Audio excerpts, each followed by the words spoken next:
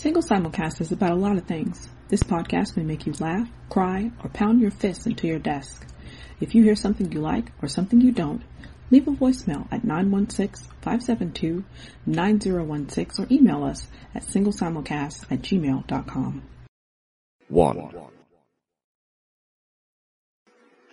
Single Simulcast.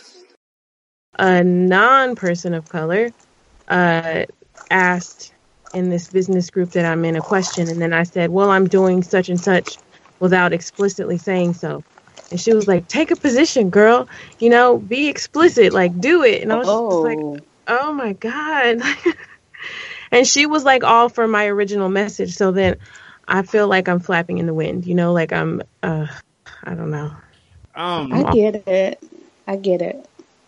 You know what I mean? Like, I'm just, I don't know what to say anymore. So I just feel like when I feel like this is the time when I should just be still and like not keep making changes, because then, you know, you never land anywhere, I guess. I don't know. Very true. The one thing that I would say, well, other than the fact that I simply loved the original name, I thought that it was a beautiful name. I thought that it made me want to listen. Like it in that podcast group, which I think it was the podcast movement group, which is, I'd say 95% white folks, probably about 3% black, and then the rest are unknown or you know, non-specific races. Your show's name stood out. Yeah. And all of that. When people were putting, because I think that I first saw your show's name in the midst of somebody asking, what's your show and why? Like, basically, what's the elevator speech for your show? Which is something I always ask podcasters. Because you never know when you might run into somebody who's like, I'm looking to produce a show. You have 2 minutes or even less. You have 25 seconds to tell me about your show. Go. And when you said the name of the show, I was just like, whoa, okay, I would like to talk with them. I would like to have the opportunity to hear more about this, because listeners, I don't know if y'all know this, but black kids are fucking magic. Black folks are magic. Black women are magic. For black women to ordain our kids as magic is, to me, a way of passing the torch from one to the next. Woke kid sounds like somebody who just woke up from a nap. Like you're, it sounds like a podcast where you're gonna have like nursery rhymes in the background, like now we're all gonna laugh and play. That does not. Well, because white folks will hear that and think that it's everything's not made for everybody, you know. And they can find that's funny that you say that, because I was listening to Solange's last album, and she was like, this shit is for us. Like, you can't have everything. And you saying that just reminded me of that. And I don't know, like, I have this insecurity because I'm mixed, and so therefore, like, I don't have one real identity. And so I have been back and forth depending on what side of my family I'm with at the time. And so when black people come at me in a certain way, I get very nervous, because I'm like, okay, am I not being black enough right now? Am I not black enough to do this or say this or, you know, whatever? I don't even look black half the time to people. So it's weird to have all these emotions that are like associated with being black, but then half the time not being acknowledged as such. So it's me changing the name of it, I guess, is part of that insecurity. My daughter is biracial, black and white. And one of the funniest fucking people, by the way, you can fucking cuss. By the way, Single Simulcast episode 295. Shantae's not here tonight. She had some, she had to be a good mom. How the fuck dare you? go hang out with your kids instead of doing a podcast. Who the fuck raised you to be responsible? And it's wonderful. She'll be here on Friday. It's no big deal. She was like, yo, she actually said, yo, can I go hang out with my kids? And I'm like, what the fuck kind of tyrant do you think I am? No! I am joined, just real quick before we get back into this great conversation, I am joined by Janaea and by Deidre. Janaea has a show that the title is in flux right now. In flux. We're working through it. Yeah. We're just going to call it Woke Kids Podcast, parentheses, Black Kid Magic. Okay. and Deidre has a podcast that y'all have heard. She called My Details.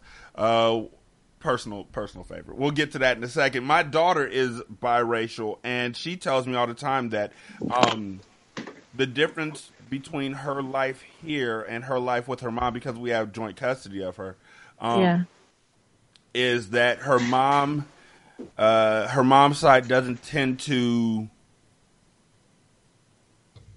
be as sympathetic to her as her black side is with certain issues, but her black side is less aware of her white side. Like the black side knows the white side, we just don't give a fuck.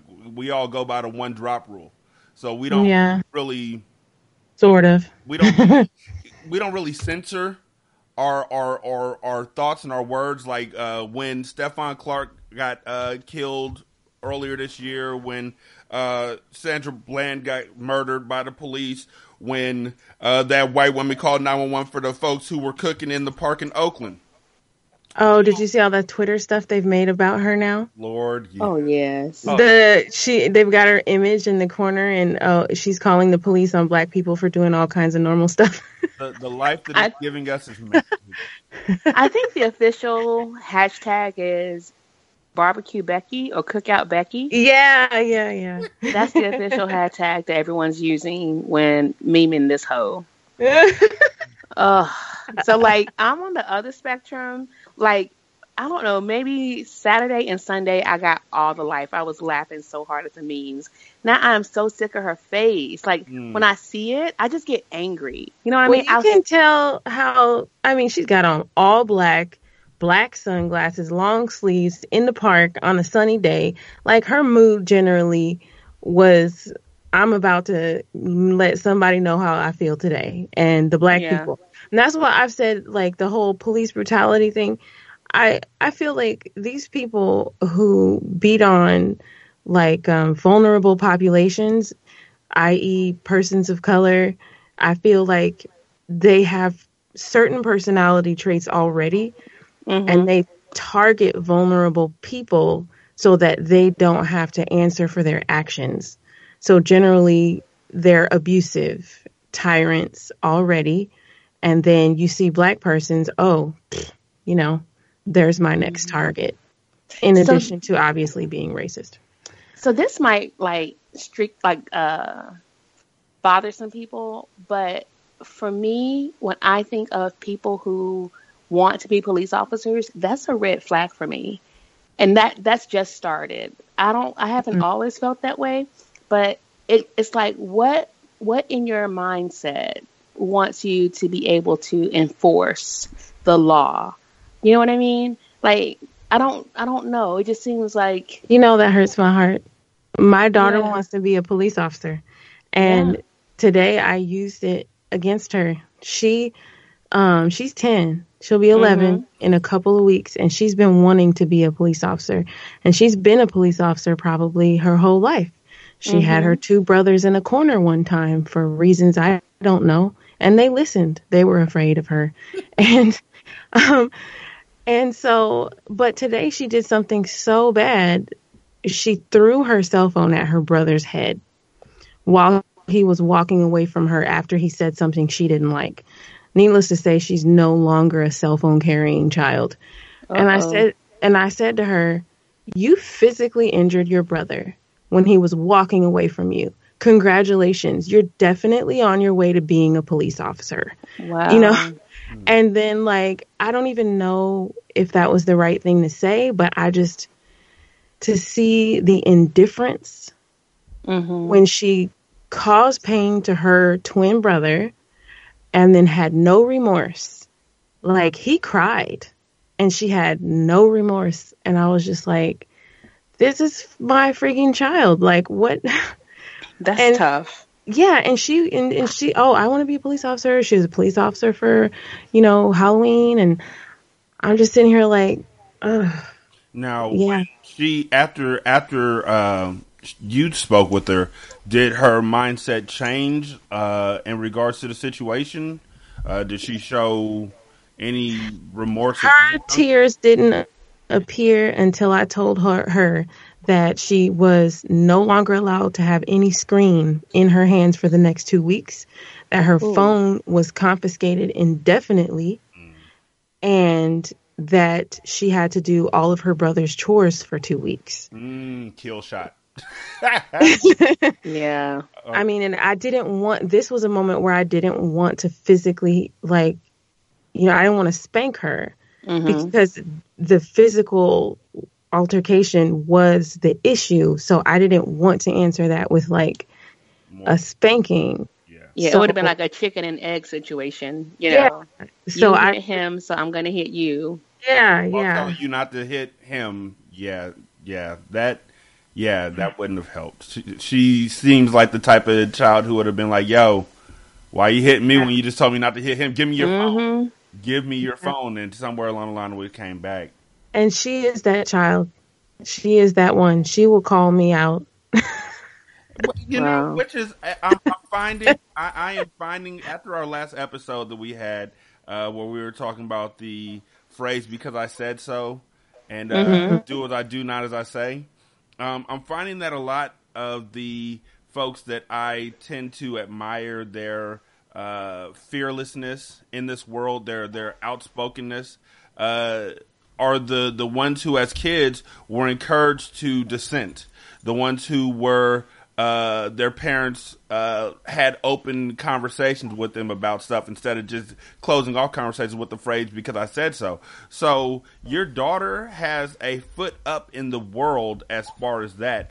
However,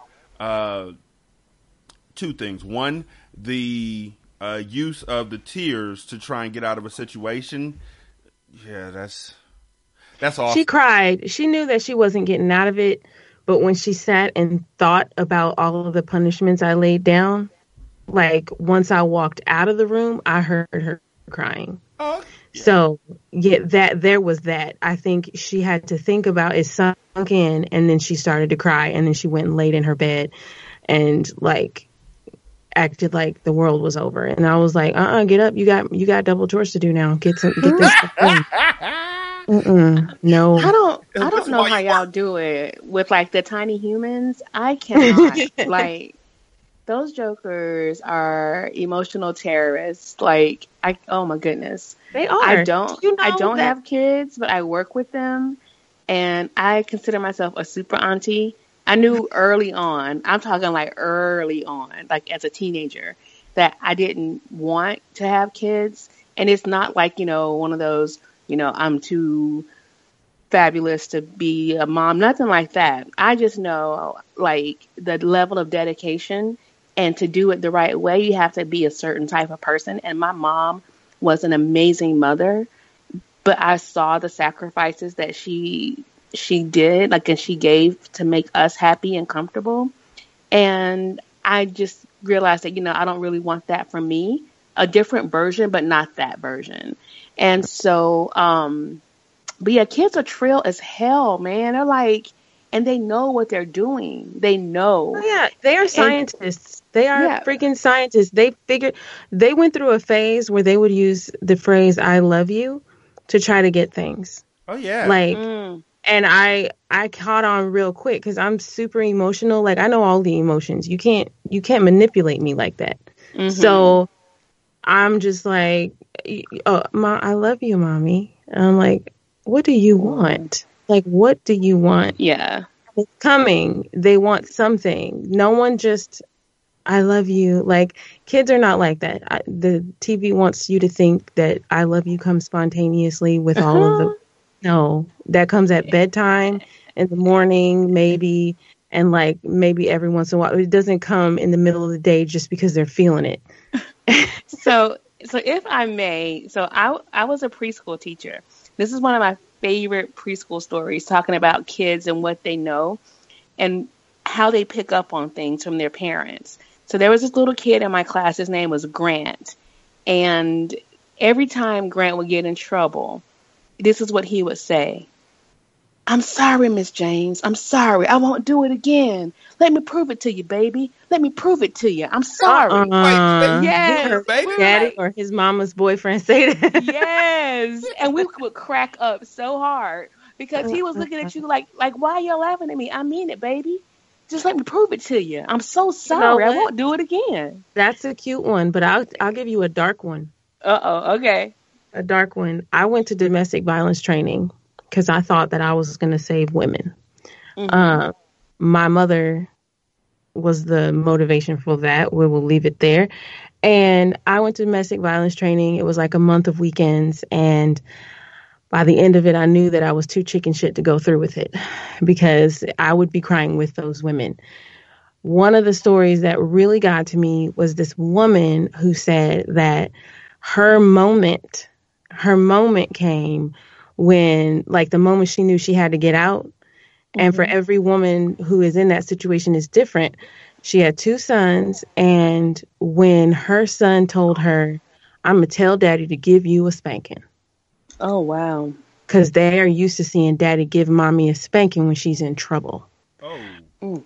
And she knew at that moment that her children were getting used to a norm that shouldn't be a norm for any child. So, like, kids literally have no guile. Like, they reflect their world as they see it. And so it's sometimes it's cute and sometimes it's scary. Mm-hmm. Like, you know. So, yeah, I'm sorry I took it there. Oh, no. I mean, it's real. It's real. This show isn't a show that's all fun and games. It's a show that is what it is. And a lot of times it is talking about how the manipulation of children's minds starts at a very young age, from something as innocuous as a dad telling their kids when mommy calls them into the front room to have a talk with them all, daddy telling them, don't worry about what your mom says. It's nothing serious. Oh my God. You don't have to pay attention to what your mom says. It's no big deal. After your mom does this, we're going to go do this. Or parents trying to compete with one another while married to one another. Well, let me ask your opinion on something. Yes, ma'am. So I was listening to the radio this morning, and I don't know if I should mention their name or not. I don't know if that's a thing, but they do these the Rula and Ryan show. Okay. The Rula, whatever you call it, Russ Rula, I don't know. And they're funny most of the time, although I don't know why they have to do the segment about what you're doing at the courthouse, because usually you can tell it's Black people. Mm-hmm. That's another thing. So this woman called in to get their help because apparently Mother's Day was spent all alone. He promised he would get the kids home for Mother's Day. And he said, I'm taking the kids out of town, but I'll have them back in plenty of time. She had plans to go to her mother's house with the kids, but she spent all day waiting for a call or waiting for him to show up. He wouldn't answer any of her calls. Oh. She was calling all day. So she ended up never leaving her home all day because she didn't know when he would come back because he wouldn't answer calls or text messages. And so she didn't spend the day with her mother. She didn't spend the day with her children. And so he wouldn't talk to her, but he answered the phone because it was a different number, and that's how the radio got him. And they were like, do you understand how inconsiderate that was, that you could have at least told her you would have been late or something? And he's like, she's always making it about herself. You know, Mother's Day, what is that? Teaching the kids that they should only honor their mother on that one day. Like, the kids had a great time.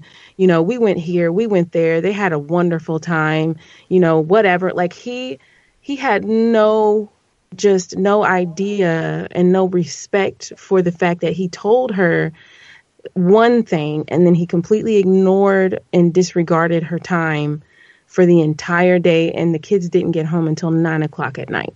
See, now that's first of all, that's fucked up. Yeah. Second of all, that's emotional abuse. Yeah. Third of all, he's holding everybody hostage, and while he's saying this, he's giving this fake idea that he's doing it to show her love. Like every day, we give her respect every day, but you don't even have the respect to honor what you said you were going to do. You don't even have that sort of respect for your significant other, or if she's your ex, your children's mother, or even your children, because your kids want to spend time with their mom, and you know that inherently. It is Mother's Day. Yeah. Right. When every so often every so often, fuck it, every single day Facebook pops up and they're like, remember this? And 9 times out of 10, I'm like, yeah, that was awesome. But every so often it's something that's not. Like when the posts come up around Mother's Day that I liked back in like 2014, 2013, where it was all the love for mothers. I hope the fathers get the same love without people saying that their moms need to get love on Mother's Day too, or on Father's Day too. No, that's not how it works. And when you say that sort of stuff, you sound immature, you sound stunted, and you are encouraging your children to follow in your footsteps. If you make this promise, if you have this relationship with your children's mom, if you don't have this relationship with your children's mom, just let them go with her. You don't have to. What he basically did was made this day about him. Yeah. Yeah. He canceled out. We all had fun with Dad today, didn't we? We had so much fun with Daddy. Exactly what he was saying as he dropped him off. Didn't y'all have fun with me? Didn't y'all have a good time with me? Oh, your mom's gonna be she might have a bit of an attitude, but it's okay because y'all had a great time with me, and that's incredibly abusive. Because when they talk to her, they're gonna see the frustration on her face, the honest fear. Like I would have been panicked if I wasn't able to reach my kids all day long, and I'm calling you over and over again, and you're not answering when you told me that you were gonna be here. I'm a worrier. I'm a warrior, but I'm a worrier, and I would be like, yo, are my kids okay? Why isn't somebody answering? And for you to answer from a different line, nigga, we need to go back to court. Look, my mother did that to me one day. I almost had a panic attack, okay? I was in a relationship. We were living together. He was so panicked by how panicked I was because my mother and I disagreed on something. And I don't remember exactly what it was now. That's how insignificant it probably was. And then she just did the thing. My mom, she did this thing where she just wouldn't answer the phone. And then she did it for hours. And I was calling and I was sobbing, and I was sobbing not out of I was just so angry. Because I had them for a limited period of time. That was when they were all with their dad.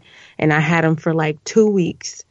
And I was like, okay, I guess they can go with you for a couple of days. All I get is 14 days. So yeah, but you definitely got to bring them back when you say you are. And then she extended the time 2 or 3 times, and it was making me real nervous and frustrated. And then she did this thing where she didn't want to answer the phone. I was so irate. And she was like, oh, Janae, I just didn't want to talk like that in front of people. I said, Mom, I am not the one. If you have my kids, you have to answer the phone. Do you know that I almost got in the car because she's 3.5 hours away. And my boyfriend is like, do we need to get in the car? Do we need to go somewhere? What's going on? What do we got to do? And I'm just going crazy. You can't cut off access from parent to child. That's not a thing. You cannot do that. My kids, as soon as they got phones, I texted their father their personal phone numbers. Plus, he has the house number that the kids have access to. He's got my number. He knows what school they go to. He knows everything. I treat him how I want him to treat me. I need all access, all information, all the time. I can't imagine you telling me, yeah, I'll have him back in time in the morning, and then all day till 9 o'clock in the night, I'm waiting for my kids. You can't answer the phone? Oh, goodness. And I think that it also needs to be stated at this point in time that you aren't obligated. You aren't obligated to show your parents respect if they are disrespectful. Oh no. Just because of who they are and their place in bringing you into this world, that's where it stops. If they don't show you the respect that is necessary, or show you what you need in order to thrive in this world. And if your mom is disrespecting your wishes, your rules, or whatever you have with your kids, mom got to get checked, and I say that from an experienced place. Like, I've had a situation where, and it wasn't that big of a deal, my mom would quite simply do shit for my kids that she would never do for me. And then when I was like, why are you doing for my kids? She'd be like, because I'm old enough to know that they like this. And then when I'd say, well, I know from my experience that it wasn't the best thing for me to have at this time, she was like, don't talk to them like that. It's like, Mom, I'm not trying to be mean or anything to them. I'm just trying to, I told them that they couldn't have it. And so you're going behind my back and doing this. And it's the same thing as what that woman's ex was doing as far as taking them out on Mother's Day. It's, well, I'm grandma and I got to do these things because I love them but you still got to do it within the framework of that I've built. It's my kids, and I need to have this area, this safe space for them where they can grow and thrive. So, like, if my mom is telling my kids, and this is completely hypothetical, please do not send my mom hate mail for this. If your mom is telling your kids about the gay agenda, or about how, because for some reason black folks have a real problem with LGBTQIA folks. For some reason, like it's through the church, through politics, through whatever reasons, they just aren't there yet. And some of them just ain't going to get there. So when you get around certain aunts and uncles, they going to talk like they going to talk. And if you try and say something to them, they're like, well, this is the way I grew up. Well, I don't want my kids to grow up that way. So if you can refrain from having that conversation around them, otherwise we're going to have a conversation where you're going to get mad at me because I'm going to try my hardest to show you the error of your ways peacefully, kindly, because again, you're an elder and I love you, but you can't do this. Yeah, my sister had to take up for me one day because we're all together, my two sisters, my brother, my mom, me, all the cousins, and my daughter does something and I can't remember what it is. And then first I say something to her, then she defends herself, then auntie says something, then grandma says something, and everyone, and I suddenly feel like my daughter is kind of being attacked. By all these adults. I don't feel like that many adults needs to be correcting my child at one time. Like, I have no problem with aunties and everyone correcting children, but like all at once is a bit much. So I said, okay. I put my hand up to everybody and I grabbed her to myself and I whispered in her ear what I wanted her to know. And I said, now go sit down with the kids. And then my mom was like, well, I mean, you have a problem with what I said. And I'm like, no, but everyone at once is too much. And I can tell by my daughter's body language that she was feeling embarrassed. And then my little sister says she has the right to decide what she wants her daughter to hear or not hear, and when it's enough. And I knew my sister said that because she feels that about her own daughter. That's my choice. If I decide that it's enough and your correction has reached its limit, then it's my prerogative to say enough and, scale it back. And we actually need more black parents to do that for our kids. Because a lot of us are still in that mindset of, okay, it takes a village. And it does take a village to an extent to raise a child. But even if it takes a village, I'm still the mayor, nigga. Yeah. And if Yes. you think you're the mayor, I'm the president, and I'll keep going one above you, you're not going to continue to get on my kids when I say that's enough. You're not going to talk bad about my kids. You're not going to try and pit my kids against one another. I have some kids who are, I never call them stepchildren. I don't. They call them bonus kids. I just call them my kids. That's awesome though, bonus kids. They've been with us since one was 4 and the other was 6. 3 and 6 actually. They're my kids. You know, 11 years later, they're still here. You know, they're still in my house. They've learned what they've learned from me. They're my kids. My father, their grandfather, refused to acknowledge them and would acknowledge the two that were biological and not the 2 who were my wife's biological children. Always would try and take the 2 who were biological out with him while one of the biologicals was only like 6-7 months old. He'd come by and try and grab them in the night. Like, I'm taking these kids here. And Whoa. we had to end up cutting him off. I haven't spoken to him in years. Wow. Because they notice. Why is grandpa being mean to me? Kids are aware of situations. Like, we treat kids like they have a different brain than we have. Like, oh, their brains aren't fully developed. Yeah, but they still have eyes, and they still have a heart, and they still have feelings, and it's there. It fucking works. And the other thing that they noticed was that when grandpa is there, he's really mean to us, and he's mean to mommy. So why is it like that? So bottom line is, my youngest son hasn't seen his grandfather in almost 10 years. Whoa. And That's heavy.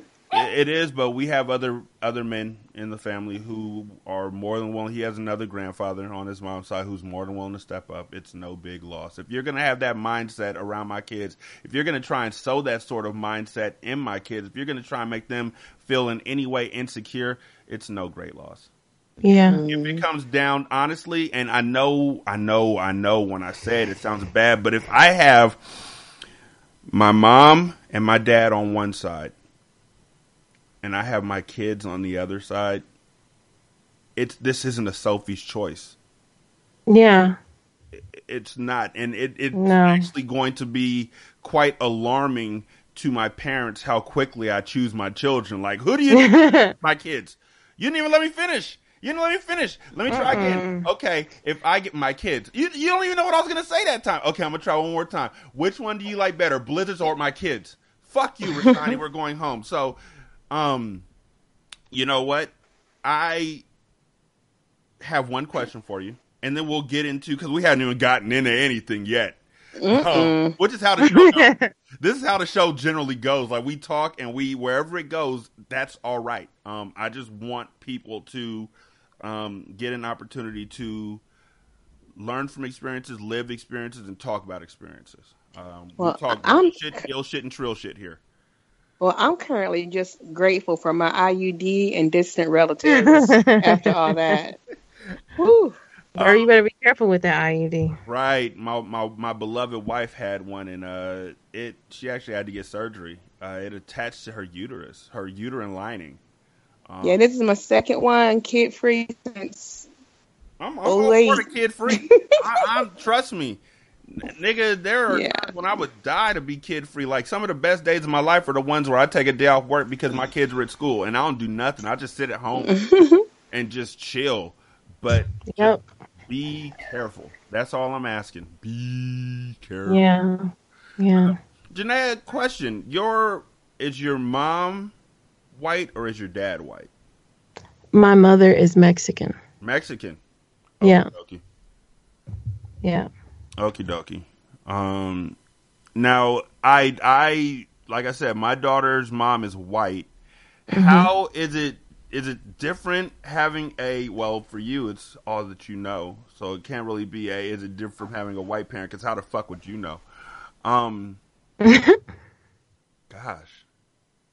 I mean, it's odd, because for one, people are surprised that my parents are Black and Mexican, because Black and Mexican, that's not a normal mix that people are used to, unless they're in Texas. And I've gotten here, and it's actually, I teach English in a high school that is 98% Hispanic, mostly Mexican Hispanic, and then the rest are Black, and then I think we have one Asian kid and a couple of white kids.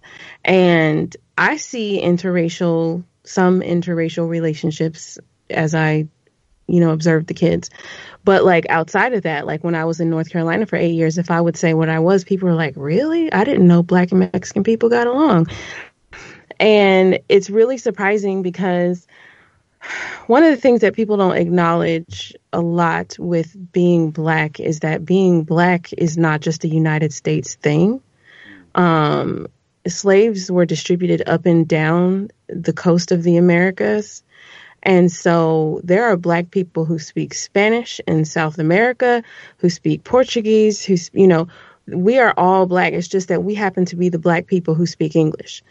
And the Spanish traded in slaves as well. And my ancestors come from Spain. And there is a racist sort of undercurrent with Hispanic people towards Black people. And I never really understood that, because I always viewed Hispanic people as minorities, because to white people, like, everybody who ain't white is a minority. But the Spanish are also European. And so they come with their passed down racisms as well, because they sold slaves in South America. And so that is a surprising thing to people who understand, like, the African diaspora and all of the people who traded in African slaves, that it's an odd mix. And so sometimes my mother says racist things and doesn't even realize it. But then at the same time, she also doesn't like Mexican people, and that's why all of her kids are Black. So it is a very odd dynamic. But I have noticed racism coming off of Mexican people towards Black people. Black people is a popular hate to have, no matter no matter what language you speak. I mean, I remember seeing in Brazil, they have a beauty queen, a samba queen. I forget the proper name for her. And for the very first time a few years ago, they had a dark-skinned woman win the contest. Really chocolate, beautiful woman. And she got so much hate from both Black and white Brazilians that they took her title from her and replaced her with a light-skinned woman. God. Yes. And so me being a light-skinned woman, there is this awkwardness, because I was bullied and jumped by dark-skinned girls as a little girl. And so I've always been a little afraid of darker-skinned girls because of the hatred that I've always gotten. And then I give birth to a chocolate daughter. And so there's so much mixed up weirdness, because then my daughter looks at me with her dark skin and her 4C hair, and she's like, Mom, you're Mexican, so does that mean that I'm Mexican too? And I'm like, yeah, baby, a little bit, all of these ethnicities, and it's a lot of stuff. It's a lot. Yeah. But to Black people, when I lived with my father and his wife, because I'm the side chick's daughter, okay, I just put it like that. When I went to live with my dad and his wife, and I wanted to go for a Latina magazine, she said, "You are Black. You are not Latina." Mm. And so no giving. No. On, you're a little bit of both. It was just one way or the other. She told me, your daddy is Black. You are Black. That is it. It's not for her to decide, though. I just wanted to look at the magazine to decide what Latina women were like. I wasn't spending time with Latina women. I didn't even know what the word meant. I just knew that my mom spoke Spanish, so maybe I could read that magazine. And she saw me reach for it, and that was the talk she gave me. And she's Creole. So it just, people have weird identity issues. It's a big old mess. Like, yes. Like, I realize you're telling me that I'm not white, but I just wanted to read highlights for children. I don't really understand why that triggered. Like, can I read? Can a nigga read real quick? Can I read, or should I read you? Which one of these two things is going to happen? Because here's a pic. You were probably too young to be able to say this, and still in the mindset of respecting adults. But here's the picture of my mama. What does she look like? So that's half of me right there, respected. And I never once have told my daughter that she was anything other than black and white. She's able to make her own decisions as she gets older and she sees how the world treats her. Mm-hmm. But her mom is white. There's literally no denying that. Her mom is white. Her grandmother, her whole side of the family, they're all fucking cops. Well, they're not cops, but they're COs, which to me is... What is it? What CO? What do you mean? Correctional officers. Correctional officer. Okay. Yeah, they're same boat. So yeah. It's like, I'm not going to tell you what you aren't. And that's not fair to anyone who's not you to tell you what you aren't, to try and shape you into what they want you to be, because you can't make a square a circle. Well, and here's the thing. The thing is that kids look at it better than we do. Because when my daughter first interacted with race, because my boys look more like my complexion, my daughter is darker than all of us. She's darker than her father. She's darker than me. She's darker than her brothers. My father and my ex-husband's fathers are both chocolate, dark-skinned men. So, like, the color skipped us and landed in our daughter. And so my daughter is looking around like, why do I look different than everybody?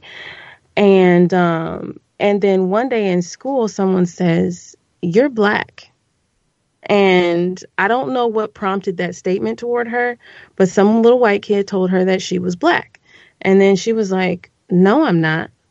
And then she looks at her arm and she's like, "I'm brown." And she doesn't understand at this time what he means by "you're black."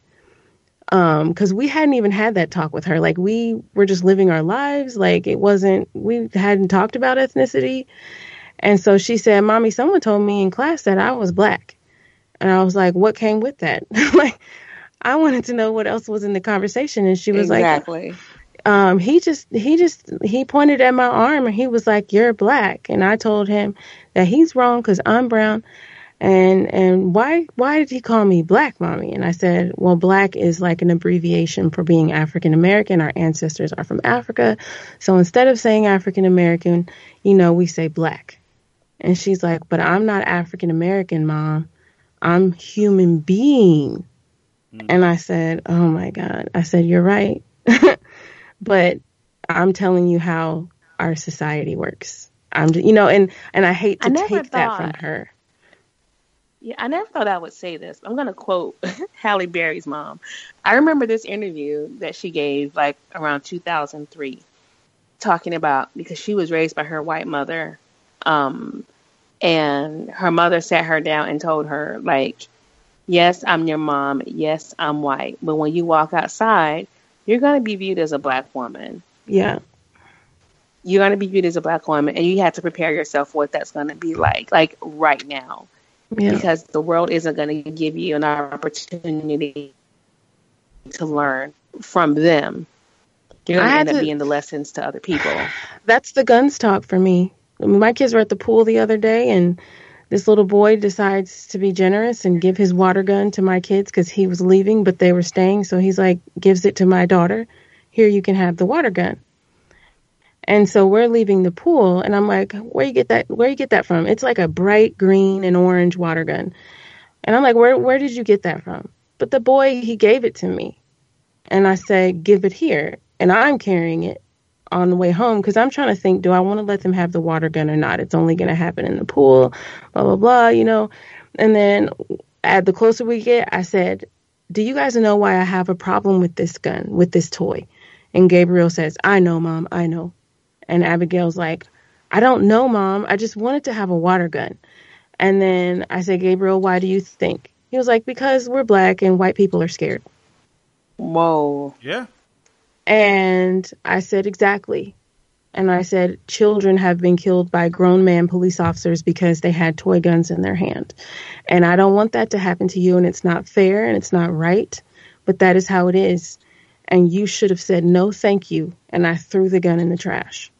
And I don't know how else I could have responded to that. Well, they're really,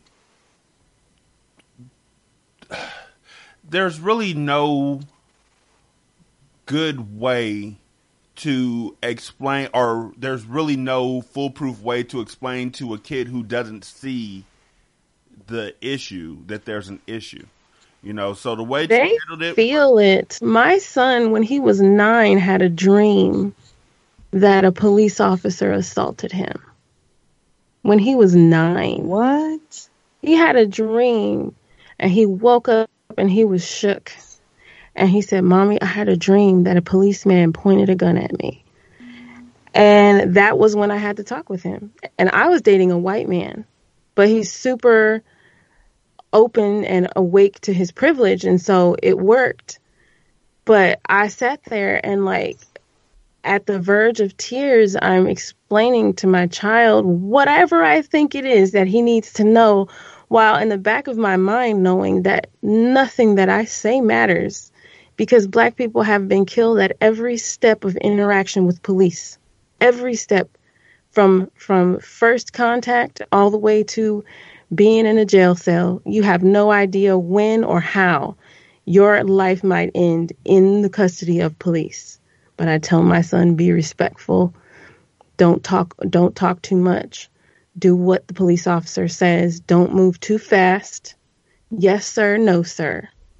Give him whatever he asks for. Keep your hands up. Keep your fingers open. And I'm telling him this because I've seen video of police approaching 9 and 10-year-old boys on the street who are just friggin' playing. So that's where their mother was nowhere around to protect them. And so I'm telling this to my son because in his spirit, he feels it. And he had a dream. Question. And a quick question. Yep. When you told him all those things,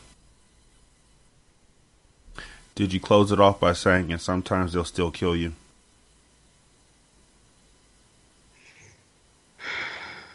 Because that's the full story. Like, you can do everything right. What I told him was that people are treated unfairly every day. Mm-hmm.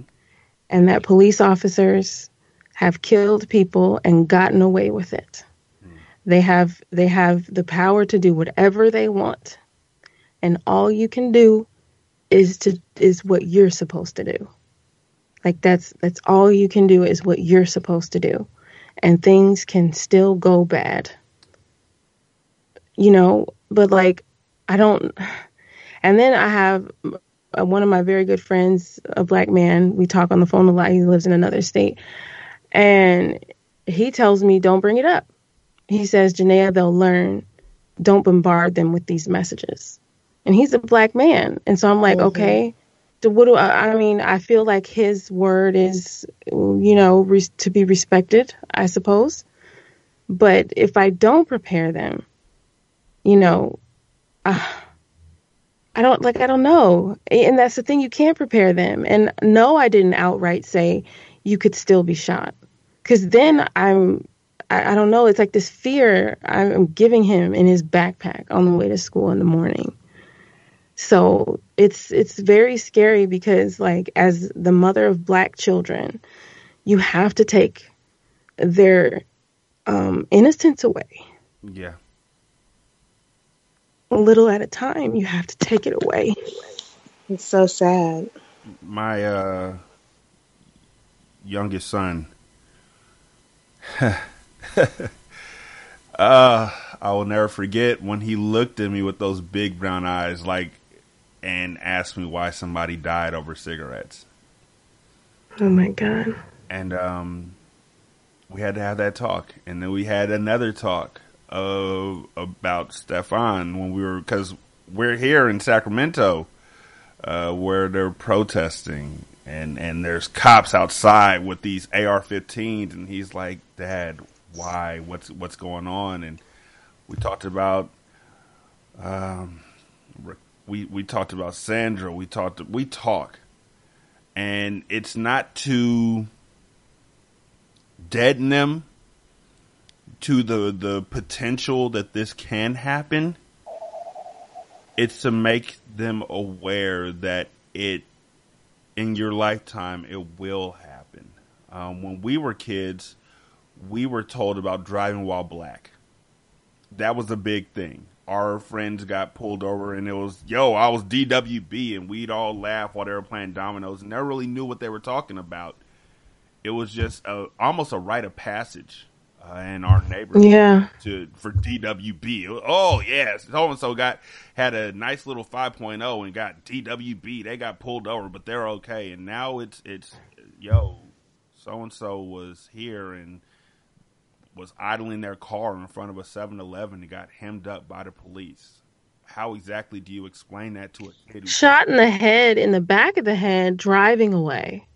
Shot in the back, running away. How do you explain that to your kids? Shot with your hands straight up in full view of cameras. Like a little child, a boy who looks very much like my oldest son, Tamir Rice. Mm-hmm. His sweet little face. Oh my God. Ugh. And so it's not about innocence lost to me. It's about experience gained. It's the same way that at a very young age we talked with our kids about sex and drugs, and we were like, "You're not going to understand all of this right now. We're okay with that, but we need you to know right now." Okay. I'm sorry, guys. You're okay. About your privacy and about your body and everything. We need you to know that now, because as we get older and the veil was lifted from our eyes at a late age, we see that there's evil out there no matter what. Mm-hmm. We have to make you aware of the evil. If we don't make you aware of the evil and the evil's out there, then we're not doing our jobs. Not just as parents, but as just humans, as citizens. Right. Because we do owe that. We do. I mean, I don't think you should feel like obligated, but personally, I do. I feel obligated to reach out to people, to look out for someone else. Like, I saw a car being pulled over the other day, and the car had black people in it. I just rolled up behind, like, just in case. You know what I'm saying? Yeah. Like, I feel like I have to get involved in some way just to let them know I see you, I understand, I feel it.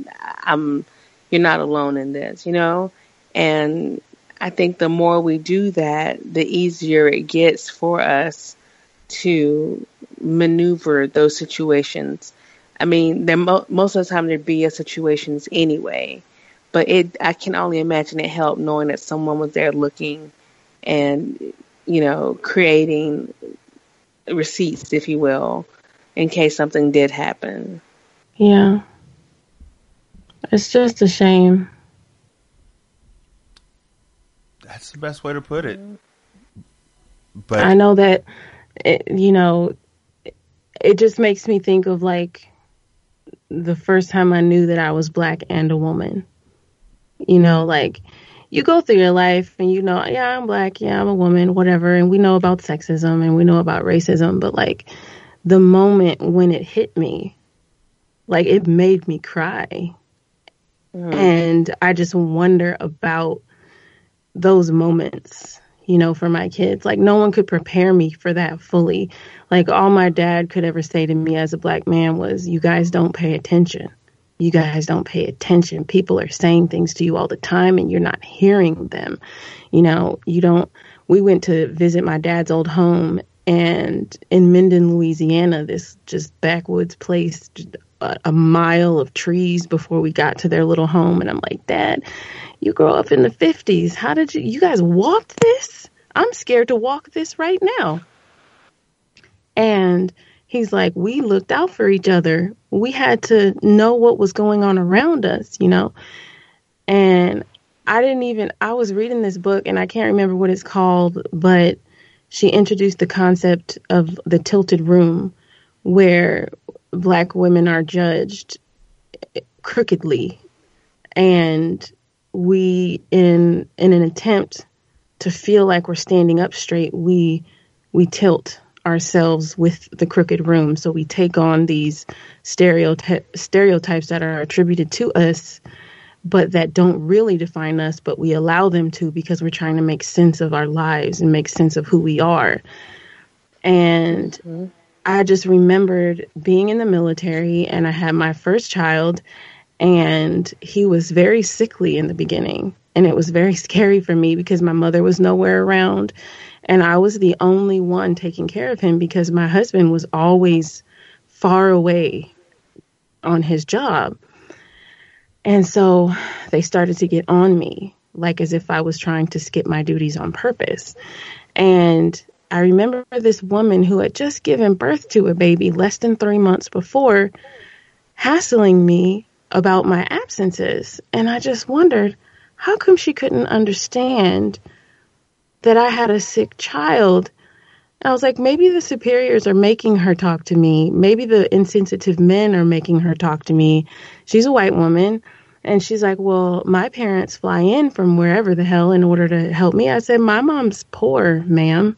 My mom can't fly to Maryland from California. Well, you don't have family closer? I'm like, yeah, No. but this is my son. Like, he's my responsibility. I'm not going to be calling family members from other states to fly in every 9 days so that you guys get your full duty from me. Like, I couldn't understand. And at the time, I was like maybe 20, 21, 22 years old. And then like fast forward to like I'm 29 or 30 and I'm reading this book and it hit me. It wasn't just that I was a woman. It's that I was a Black woman. They didn't trust me. They didn't trust me. They didn't trust that I was being a mother. They thought that I was making excuses. Throughout my entire pregnancy, the military has a 32-week rule. Once you hit 32 weeks, you can't spend more than 8 hours on the job. From the time you drive onto the base to the time you drive off, 8 hours only. It's for the safety of the mother and the child. Well, they reversed that on me. Instead of it being for my safety, they made sure I worked at least 8 hours. The one day that I got sick and I told my supervisor I was ill, I had thrown up multiple times that day, I wasn't allowed to leave. They told me that pregnancy is a condition, not an illness, and we will treat it as such. I never got a day off. I got super swollen. Like it was, I know no one ever had helped me carry a goddamn thing. Like it was just, I was being punished because I must have gotten pregnant because I just didn't want to work. So we're going to make sure that you work throughout this entire time that you have done this. And it was freaking miserable. That's why I was only in the Navy for 5 years, because I got treated like shit. And Only 5 years. Ooh, that's a stretch. At the end, I was like, do I renew my contract or do I be a mother? Because apparently I can't be both. So I was like, I have to leave this. And yeah, that's what it was. You know, when you realize that sexism sometimes is disguised, or racism disguised as sexism, it's just like, it's all wrapped up in you're Black, so you're not trustworthy. And so that's why it's crazy to me when people act like mixed people are not a part.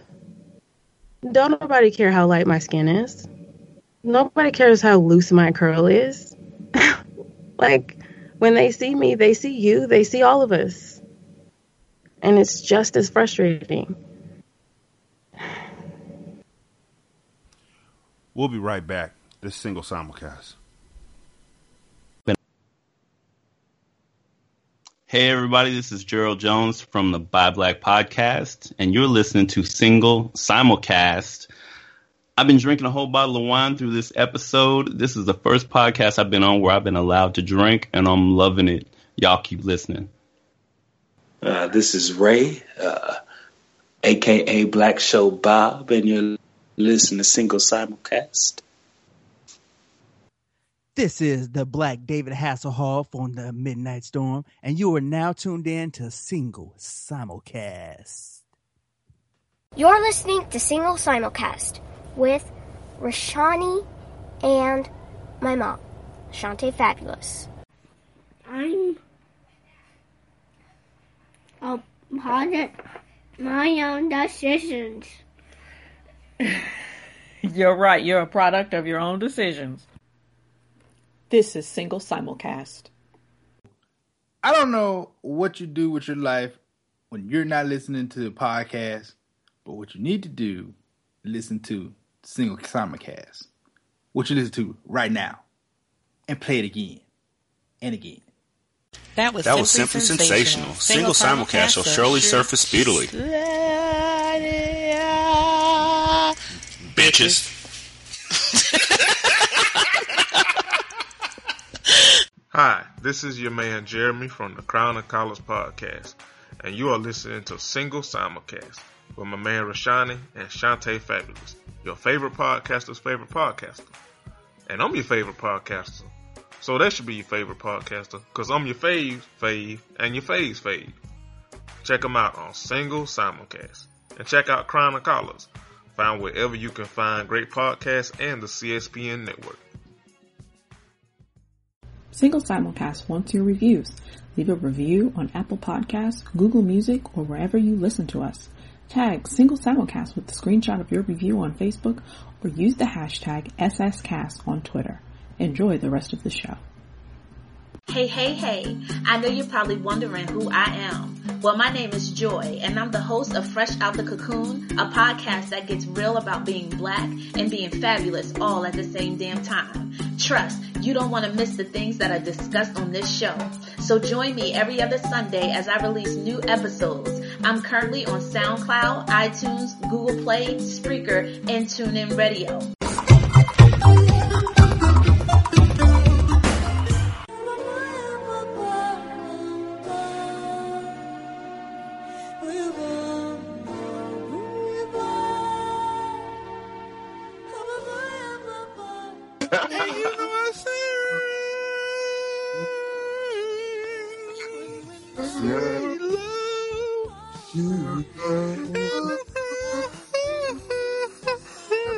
Shit, I'm tired. It'll always be this way. It is. When you yawn, that's how Anita Baker did that. You just yawn your way through shit. Fucking told you, son. I love Anita Baker, but you are correct, sir. From beginning to end, 365 days of the year, I want the sun. You know what? I'm rock for this one. All I want to do is take a nap with you. That's And thank caught up in See? Sounds just like I never noticed it till just now.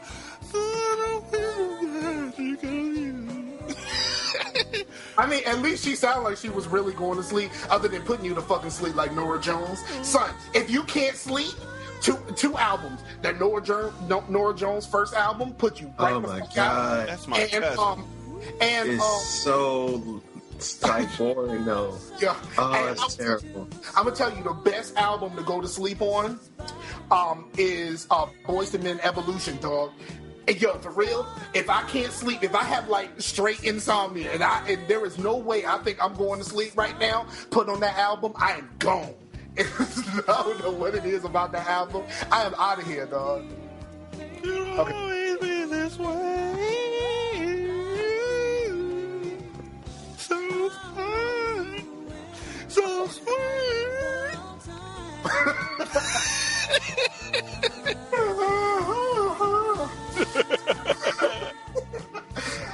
Oh shit! Oh, but man. I can't talk too much shit about Anita Baker. My mom, when she was alive, she loved Anita Baker and Patti LaBelle, son. Anita's the shit. Yeah, like I'm sure dissing her, but I still will listen to that song. Oh yeah, I'll listen to it all the day long. But it also helps that she's the only woman from that era who's still relatively attractive. True. Come on, son. Patti LaBelle, dog. She got ass, son. That's because she eating all that mama's fried chicken. All she eat is soul food. She gonna be a diabetes victim.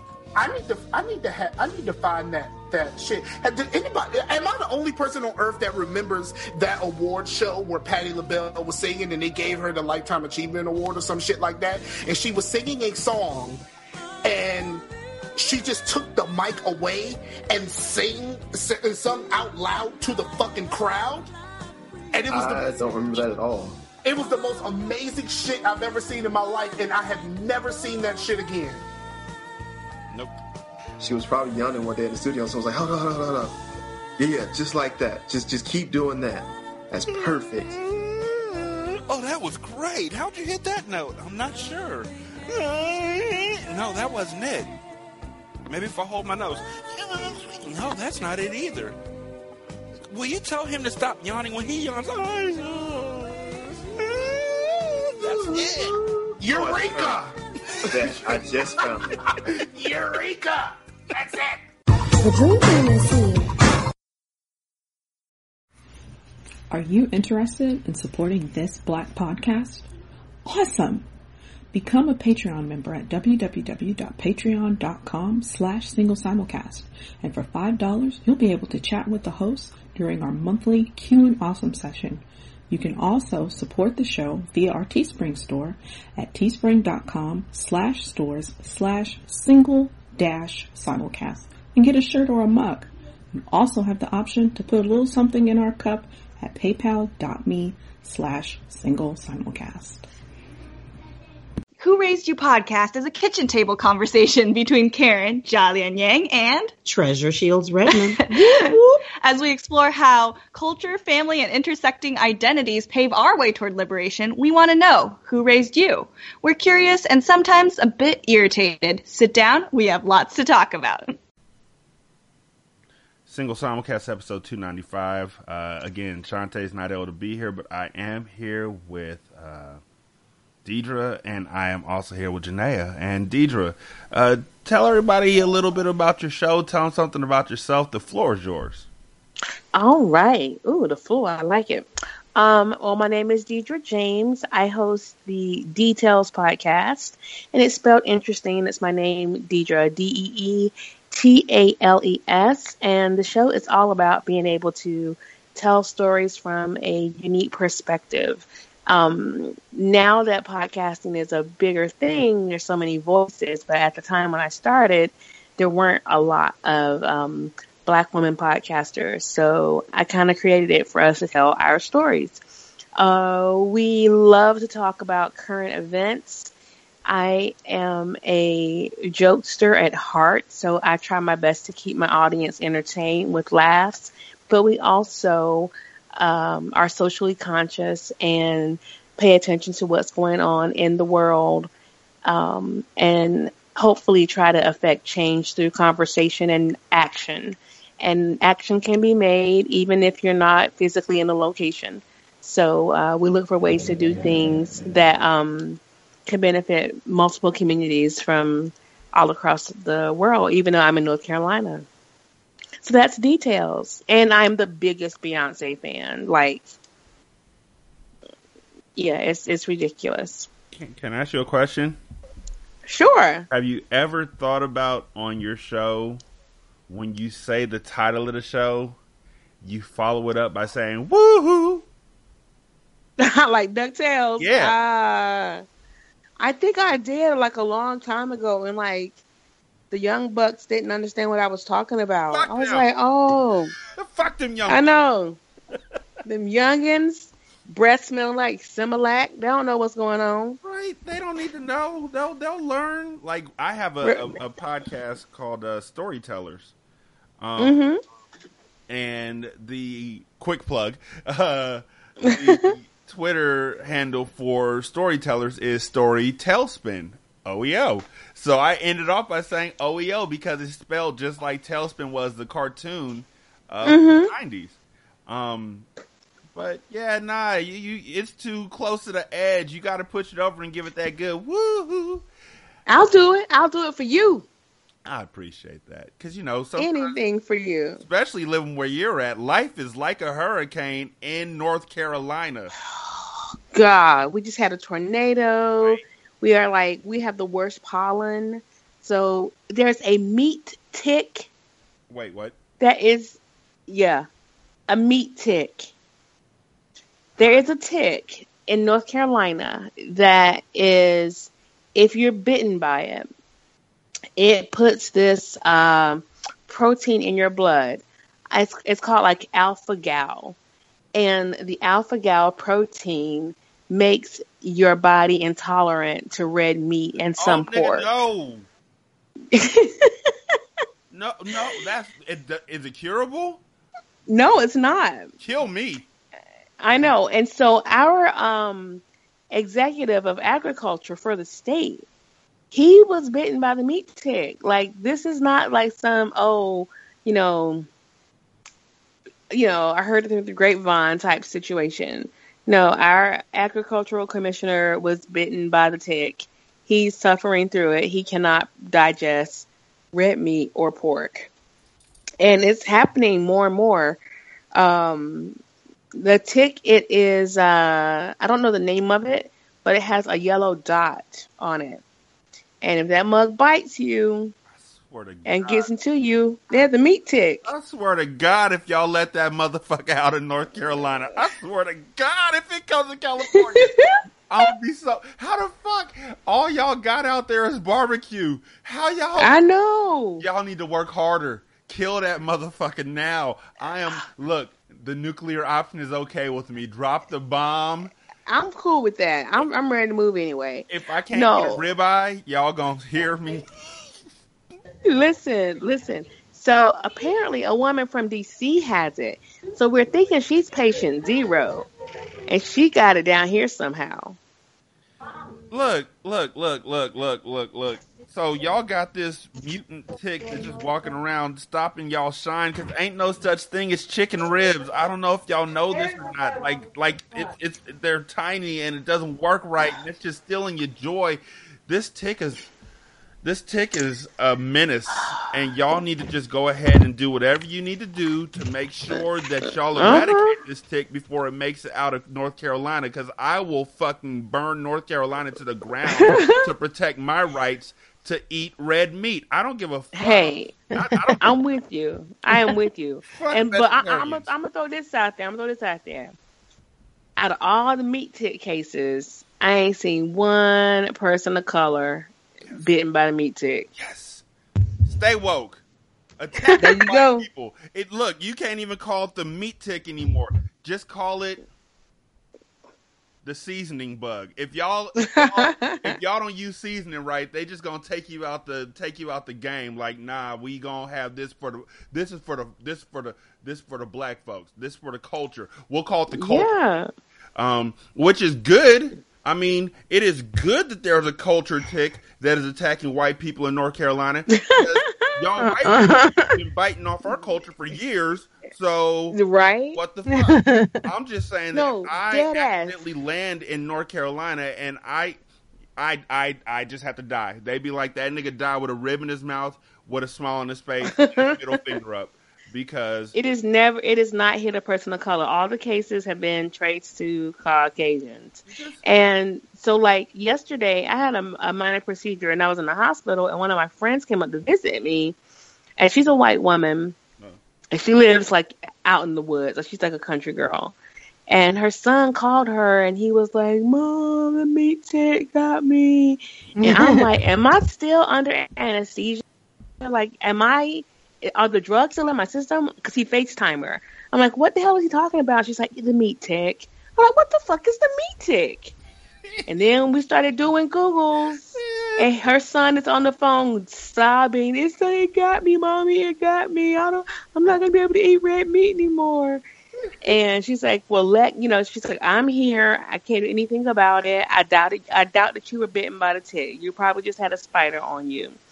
So that was my introduction to it. Because I've been here my whole black ass life. Okay, I ain't never heard of no meat tick. And all of a sudden, yep, this is my white first folk. time right now. Exactly.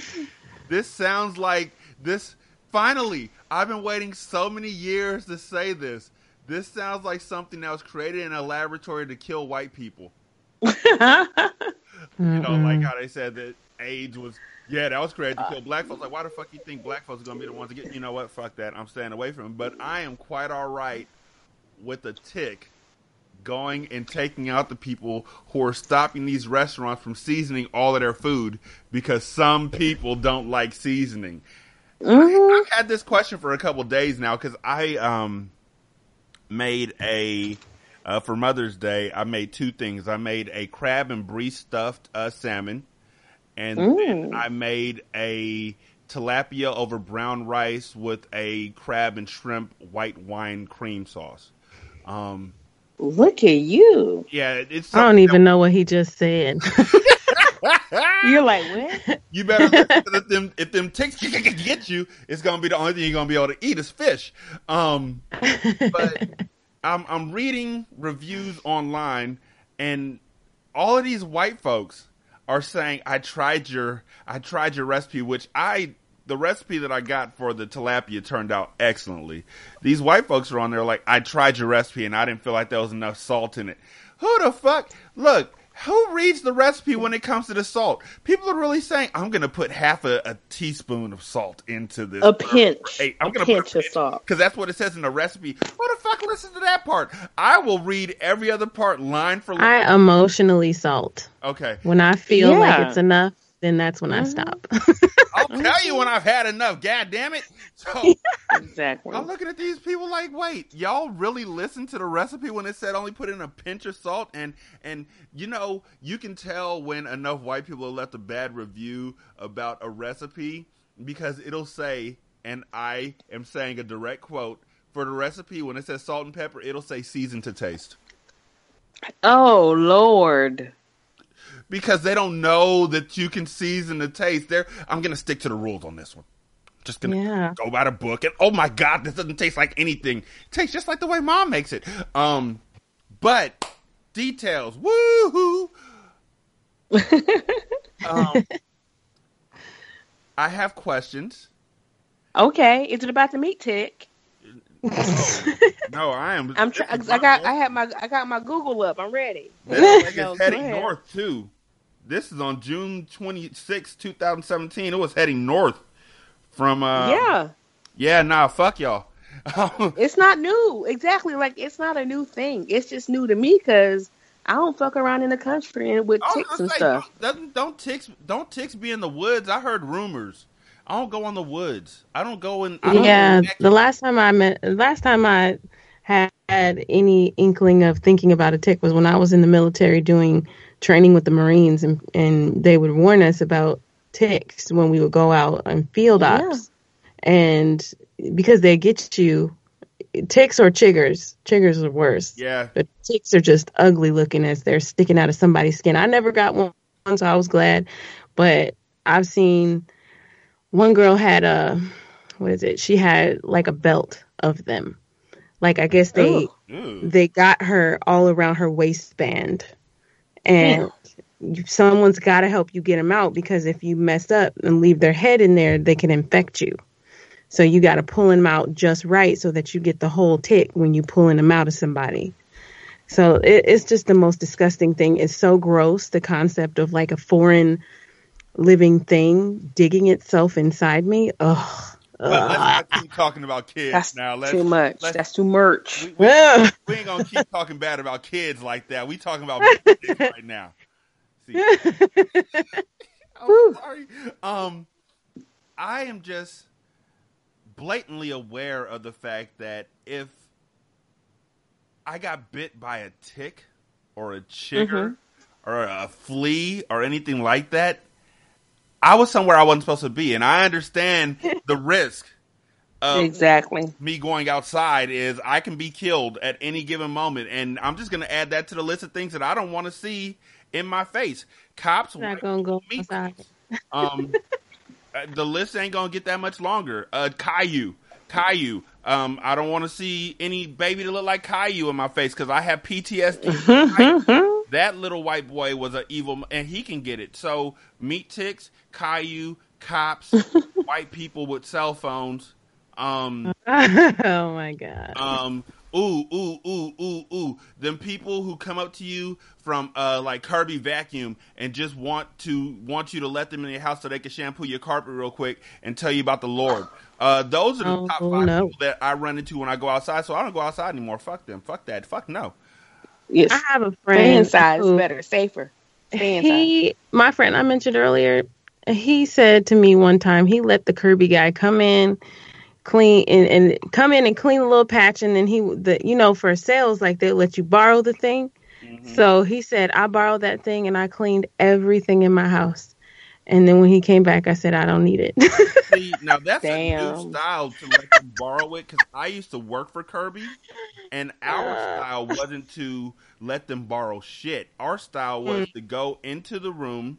We would vacuum their front room or wherever there was carpet. At the first place we see carpet, we're vacuuming that room. And then after you vacuum that room, you lead them into their bedroom, which is in no way creepy. Absolute saying, let me show you something in your bedroom. Hey, let me show you this real quick. Where's your bedroom at? Nah, get the fuck out. You say it like that, yeah, that's creepy. So we will lead them to their bedroom. And then once we got to the bedroom, we would, yeah. Hey, while talking to them, while making idle conversation, about sports or whatever. Should I start from the beginning? I'll start from the beginning. No, I won't. I'll just, long story short, I didn't come back after this, long story short. But what you're supposed to do is you peel back the blankets on their bed while you look at them. And you peel back the top cover sheet. And then you peel back the second sheet while they're looking at you like, that's the fitted sheet, nigga. You pulling back a little bit too much on what you're doing in my bed anyway. And then you lay down 8 of these coffee filters on their bed. And then you open up the receptacle for the vacuum cleaner, and you take out the actual bag, the vacuum bag, and you proceed to pour all the trash that you just vacuumed off of their floor onto these coffee filters on their bed. What? And you tell them about how you just vacuumed up a bunch of dead bed bugs. And now they're on their bed. And they could be sleeping on dead skin and bed bugs every night unless they use this. So you're going to take dirt from one place and put it in another place as a tactic? For it. Yes. And say that unless you get the Kirby vacuum and vacuum your bed with this 50,000-pound vacuum cleaner, they're going to have this in their bed all the time. And then you leave. And you just leave this sitting on their bed. That was their style back in 2000.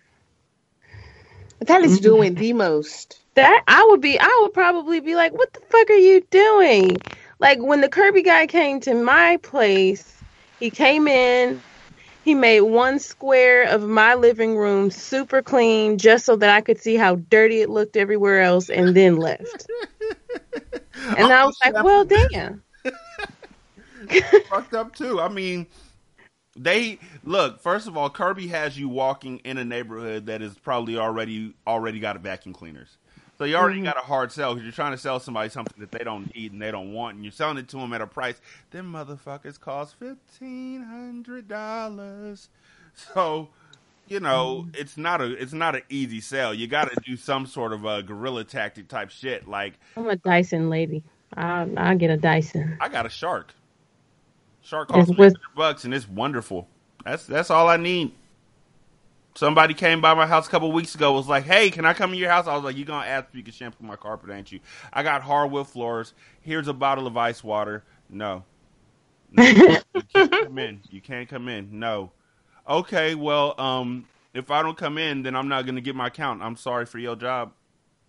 You can't. You know what? Honestly, men, normally I say personality is not gender specific, but I have never seen any woman do that as well as a man. Like my friend that I talked to on the phone, my ex-husband, my ex-husband, we'd be walking in the mall, and you know how the people in the middle kiosk will like dip out in front of you and be like, hey, buy this.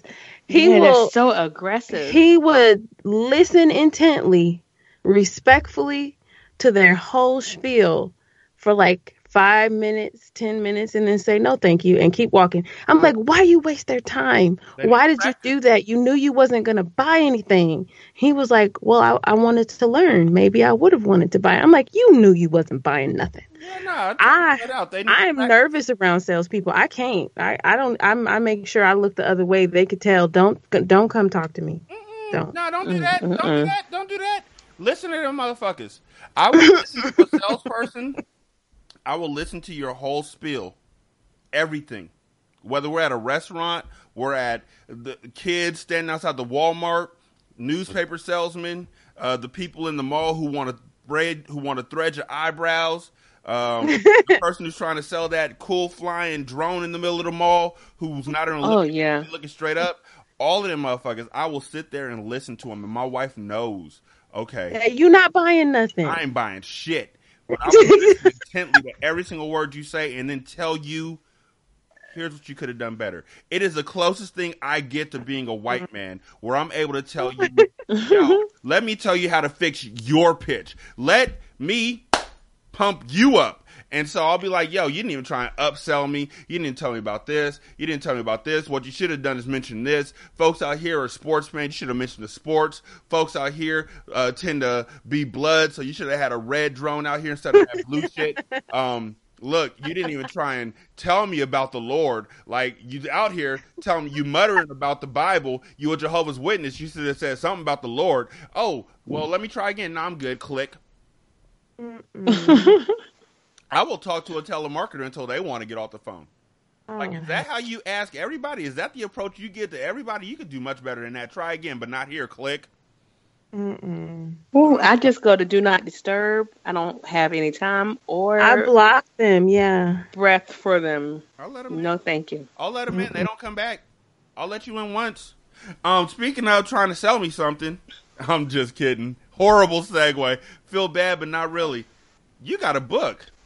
Yep, I do. Tell me about it. I'm not going to judge you. I swear to God. I only do that for telemarketers and when I'm really bored. So tell me about the Boss Co-Parenting Framework.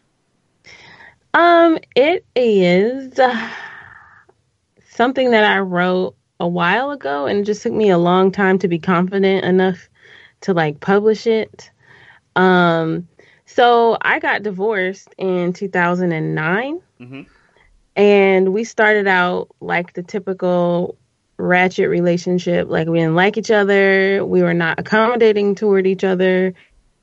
And slowly over time, I made certain changes because I knew that I wanted to have a civilized relationship with him, because I felt like the only way that our kids could be happy is if we had a good relationship. And being born into the weirdness that I was born into, I know exactly how hurtful it is when your parents don't get along.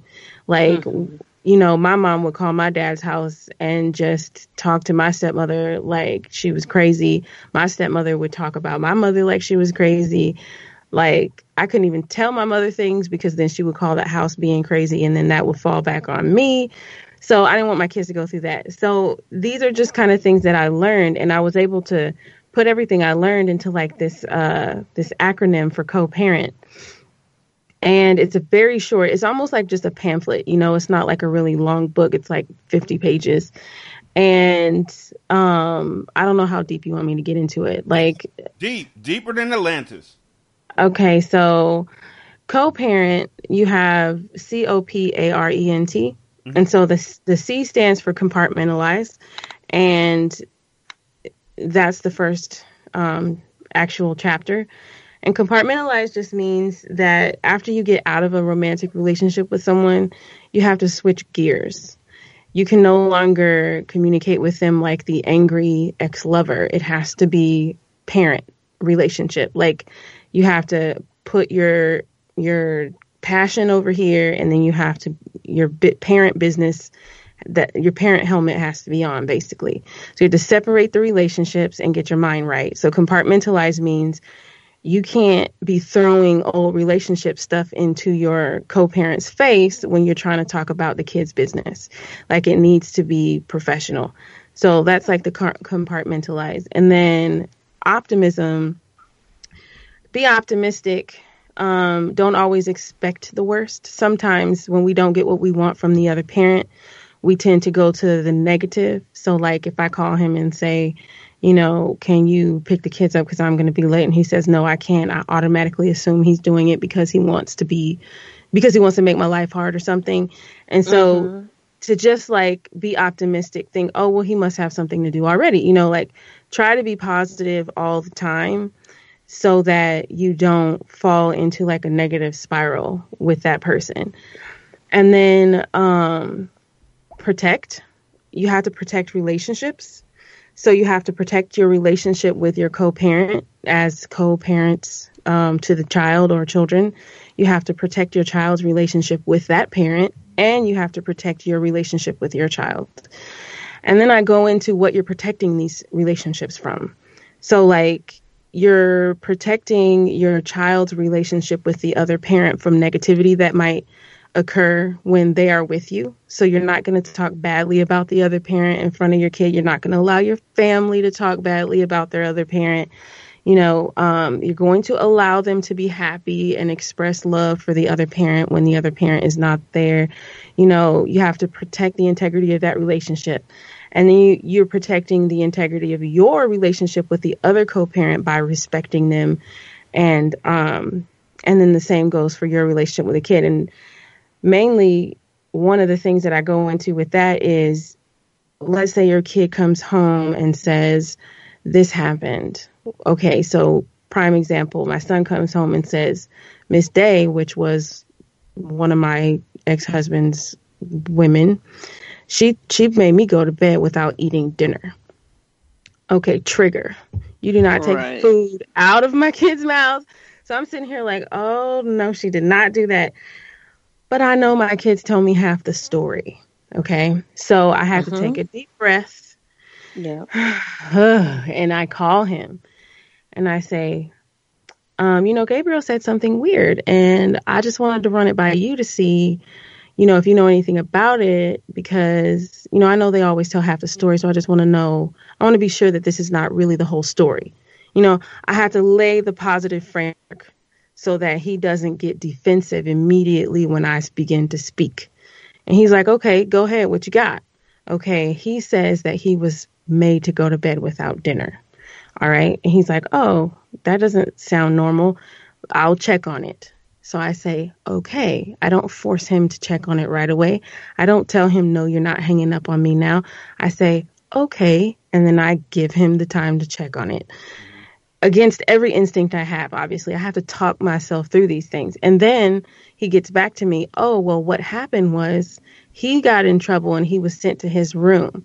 And it was just before dinner and he fell asleep for the night. He wasn't made to miss dinner, but he missed it because he fell asleep while he was in his room in trouble. So if he had woken up, he would have been more than welcome to eat his dinner.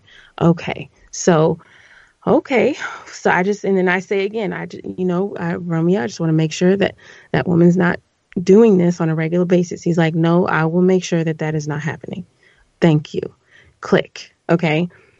So that's like protecting relationships. You have to have a good relationship with the other parent, and then appreciate the fact that you're not like a legit single parent, like no other parent. Mm-hmm. You know, like you have the other parent in the picture. The kid needs two parents. And so to be appreciative, like sometimes I would feel like, God, I hate him. I wish he would just disappear.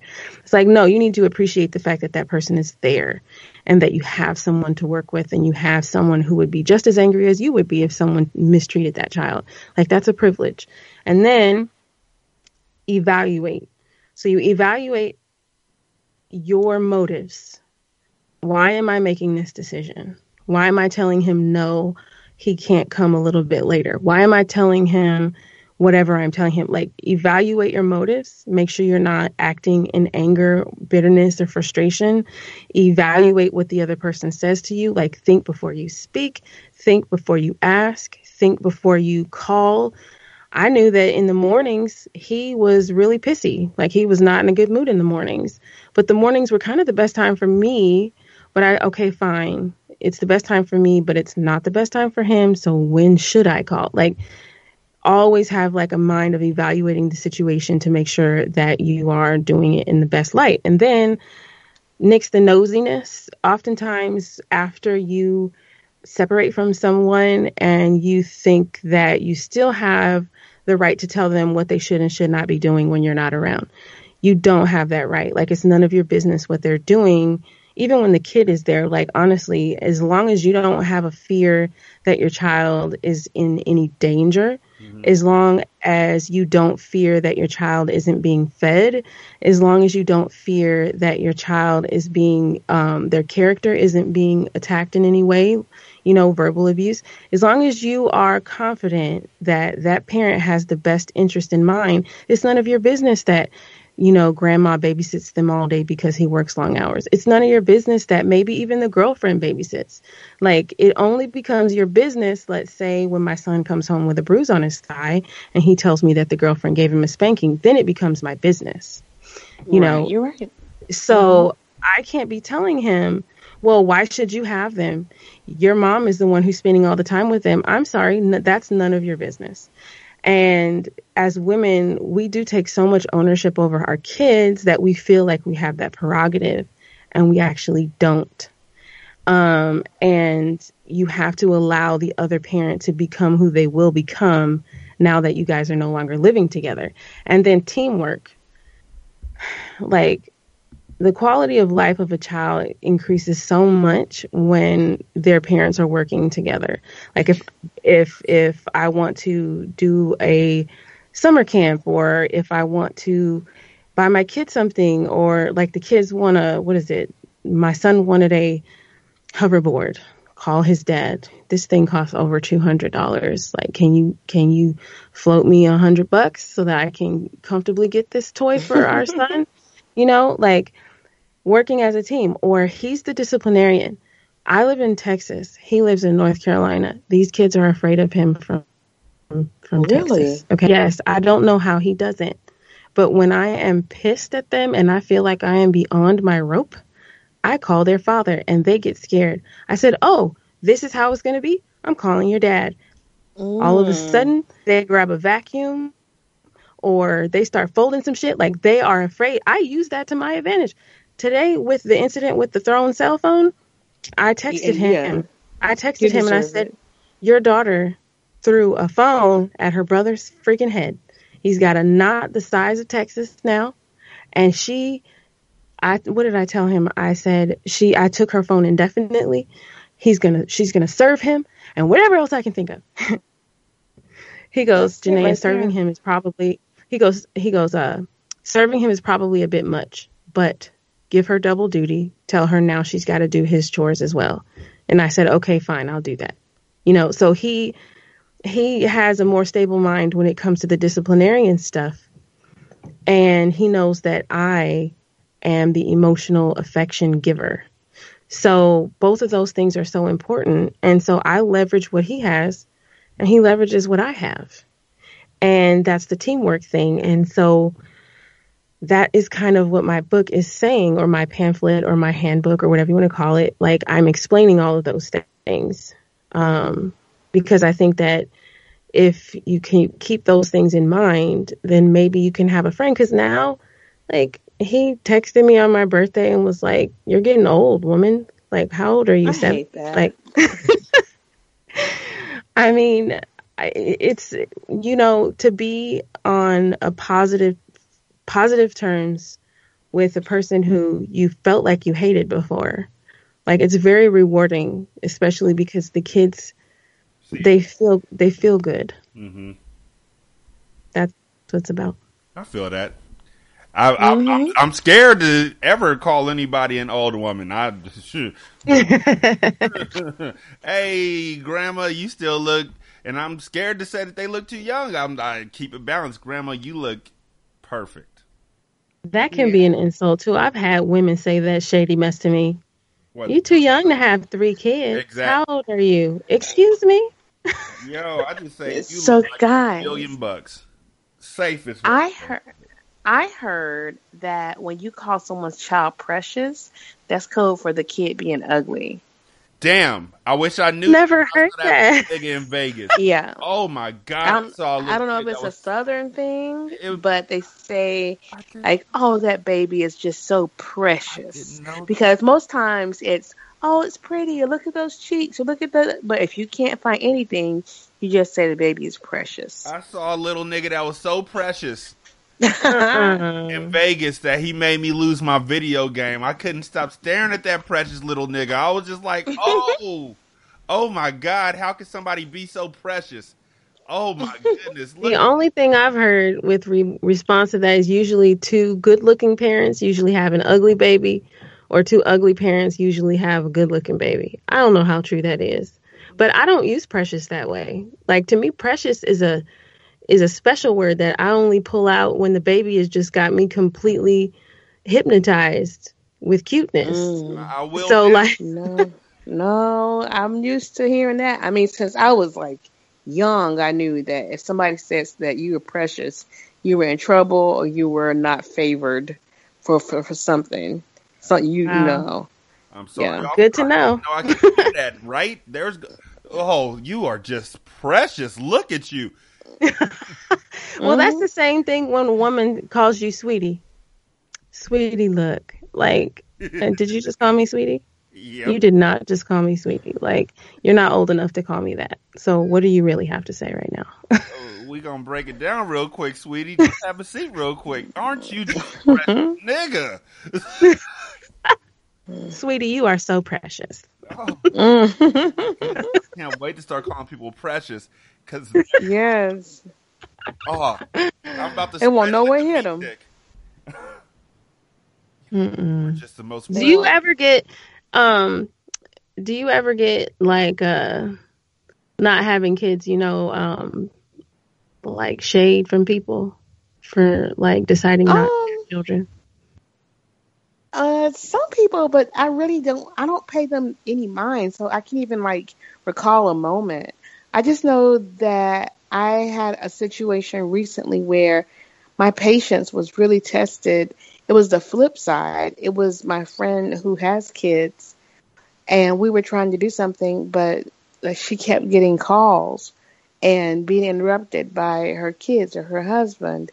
And I wanted to say, this is why I don't, do this. That would have been me being shady, but that's not my place. Everyone has their path, their journey, their wants and desires. But for me, it just was not having to wipe booties and pick boogers, and also and there's lots of wonderful, beautiful things that go in the middle of all of that too. Trust me, I totally get it. But if anyone comes for me about not wanting to have kids, then I tell them, well, then since you want me to have a kid, you can set up the GoFundMe so I can pay for that little motherfucker, because all my money goes to me right now. Well, and honestly, like, I think that is one of the things that I kind of envy about women who didn't have kids. Like, I can honestly say that as a 21-year-old woman, the choice to have a kid was out of insecurity. Like, I hated my family, and I was like, I'm going to do better at family. Like, I'm going to have a kid, and so, but then I have a younger sister. She was like, I already have kids. All of my nieces and nephews are my kids. I'm good. And then even my daughter, every once in a while at like the age of 10, Mommy, what if like I don't want to have kids? And I'm like, then you don't have to. You don't. Every woman doesn't have to. So, I notice like sometimes people throw shade, like, kids are beautiful. Like, there's no world where I wouldn't have had my kids. I'm like, you're lying. I could think of a lot of them. Sometimes I just close my eyes and think about what I would do if I wasn't giving my entire salary away to kids. Honestly, I can't say that. Every once in a while, I don't want to pick up the phone and say, you can have all three of them. And I'll do the visitation thing. Like, you can have them. I mean, it's the thing that people don't put in a perspective, or the thing that I didn't think about when I was like, should I have a kid at the age of 21? Shit, if I could go back in time like Bill and Ted, 69, dude! If I could go back in time, it would be different, because the thing about kids, all hate mail could be sent to singlesimulcast@gmail.com. Contact us at 916-572-9016. If you agree with what I say, though, please feel free to hit up the Patreon and leave us a little something, because niggas is struggling because of kids. Pay us some child support. Right, that's what I should call the Patreon, child support. The thing about kids is it's never just one. Kids are like roaches. Kids bring kids. God. Kids bring kids. Like, once you have kids, the kids make friends, and those friends bring friends, and kids bring kids. Why do these little boys knock on my door so loud on Saturday? Bam, bam, bam, bam. Why do I feel like the police are at my door? Mm-hmm. Oh, they just want us to come outside. Tell them to stop knocking on my damn door. Like, oh my God, you are so right. And the thing about kids and roaches, like, there's connections here. There's never just one kid. There's never just one roach. If you see just one kid or one roach, know that there's something going on in a different place that you can't do anything about at this time. Yes. They're going to get into everything, and whatever they touch is ruined. You can't have it anymore. It's theirs. Like, if you see a roach sitting on top of the paper of a cheeseburger, the cheeseburger is dead to you. You don't want it anymore. That's a given. If you're the same cheeseburger and they put their hand on top of the paper, guess what? The next step is either they're going to ask if they can have it, and you'll feel horrible for saying no. Or if they're talking with the sibling, they will simply open their nasty ass, unbrushed, unvarnished mouths and cough on the fucking food. And look at them like, this is mine now. That's how men feel about women with kids. Wait. I shut you up. Oh my God. Oh, my back, my neck and my back. Oh, they itch. Oh, my spider senses are tingling. My kids are pretty much amazing at this point in time because they're my kids, and so they grew up quite like I wanted them to. Like, I give them the freedom to be, and we also have tons of laughter and love in the household, but their friends suck. Other people's kids generally suck. Unless your kid is on my basketball team, where, again, I'm like a surrogate father to them because I don't take no shit. They suck. My kids are like in the place now where they're like, okay, if this is what's going on, we got to figure out a way to fix it. We got to do what's right in this world. We got to take steps to help out. We got to do this, that, and the third. Your kids are like, if there's something going on in the world and I'm not a part of it, I'm going to fall the fuck out. And if my friends jump off a bridge, fuck yeah, I'm jumping too, and you better be there to catch me. Otherwise, it's your fault for letting me land in the awkward position in the first place. So, I'm just saying all that to say, my kids, yeah, now that they're safe, I like them. But now that they're safe, you like them. Yeah, now that they're out, now that they're here, I'm good with them. But if I had known at 21 what I knew now, I wouldn't have had kids till I was maybe like 38, 39, 40, 56, 70, when I'm about to die. And then y'all could just make it on your own at the age of like 14, 15, 16 with the trust fund that I built up for you for not having to pay for kids since the age of 21. Nigga, I could have been rich right now. So much I told my daughter the other day, you cost a boat. Right? You cost a boat. Like, let me be specific in what you have cost me in my life, and I'm not going to point at my body or anything like that, nigga. You see that car right there? That's my car. I'm not playing this game with you. That is literally supposed to be my car, that Porsche right there. But I got to push this nasty-ass minivan because there's so many of y'all.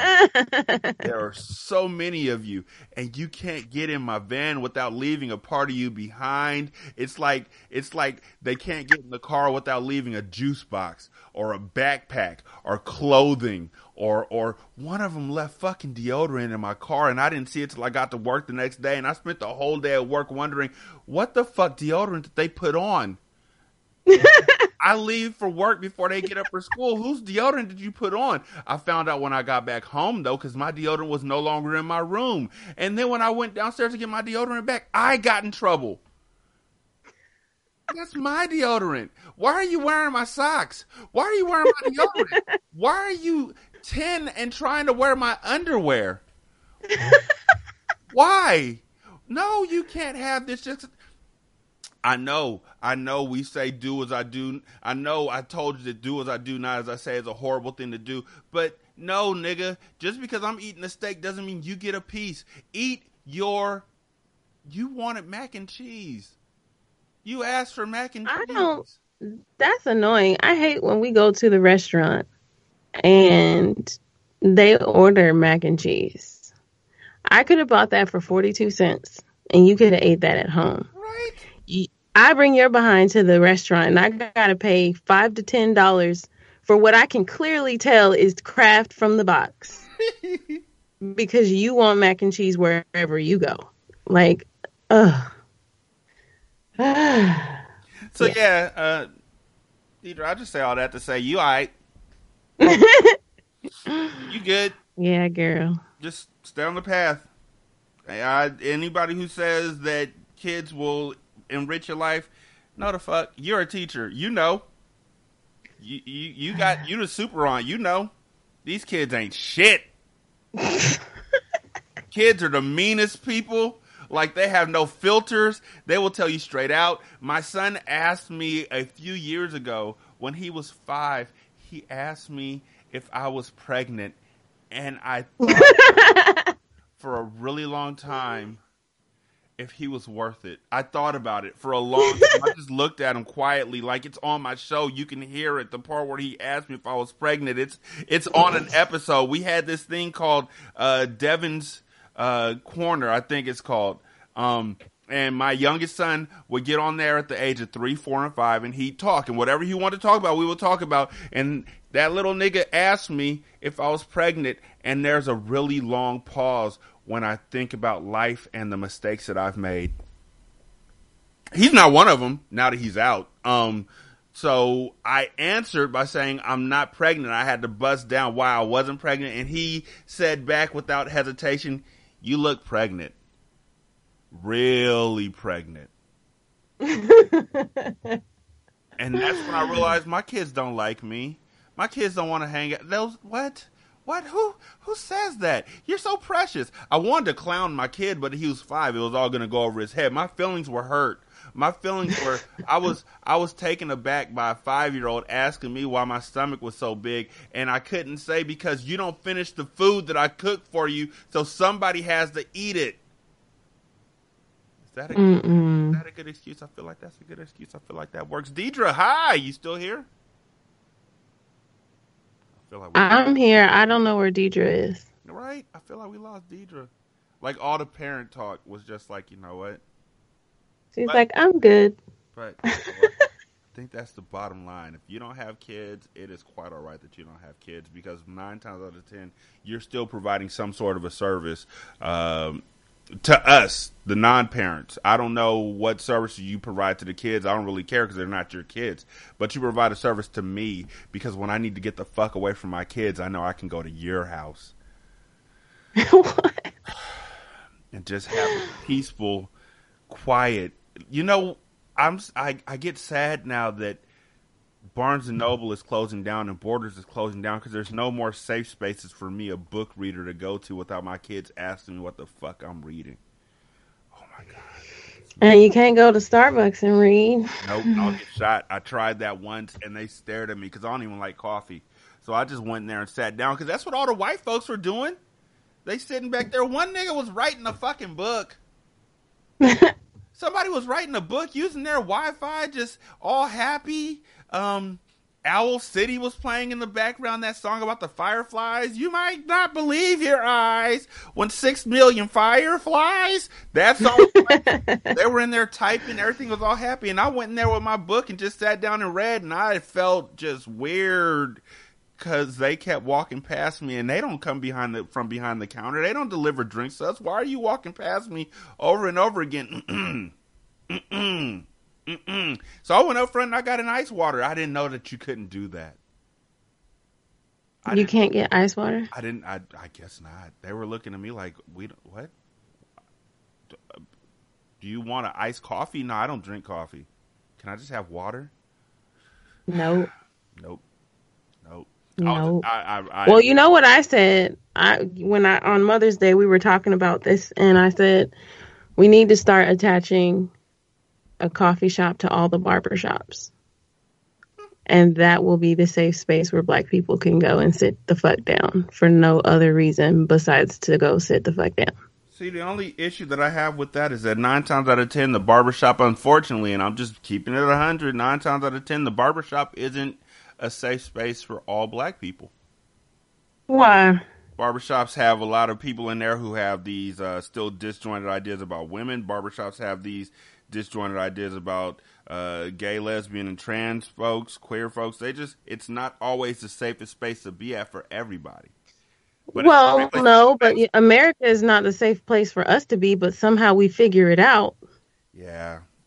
You know, like but that. If I'm making an actual safe space, I want to know from the gate. I don't want you to have to come in and make your own safe space. You know, it's not like I feel like if I had to tell my son where he could stop, I feel right now like the only place my son could stop is at a barbershop.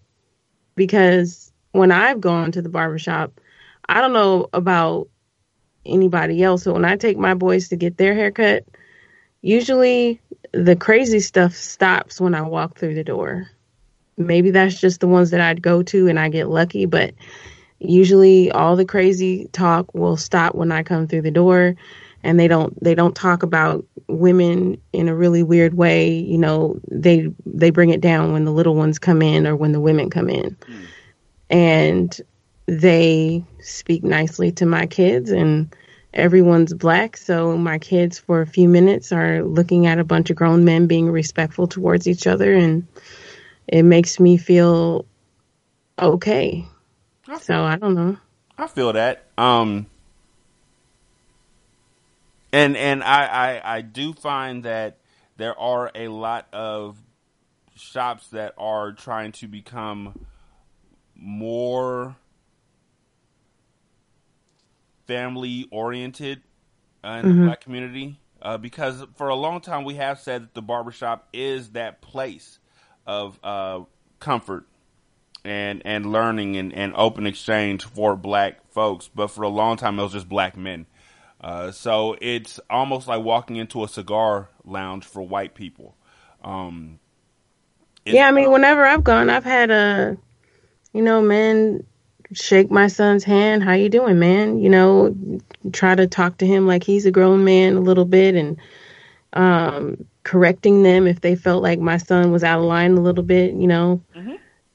Don't talk to your mom that way. Like, men, it's funny to me how there's this stereotype about Black men's non-involvement in children's lives when Black men are actually quite nurturing to children.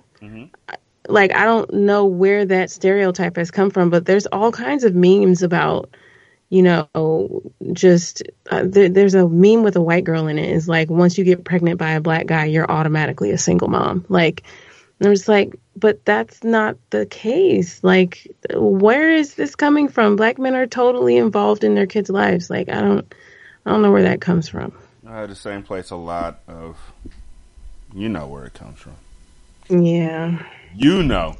But it's a beautiful place to go to. It's just not always.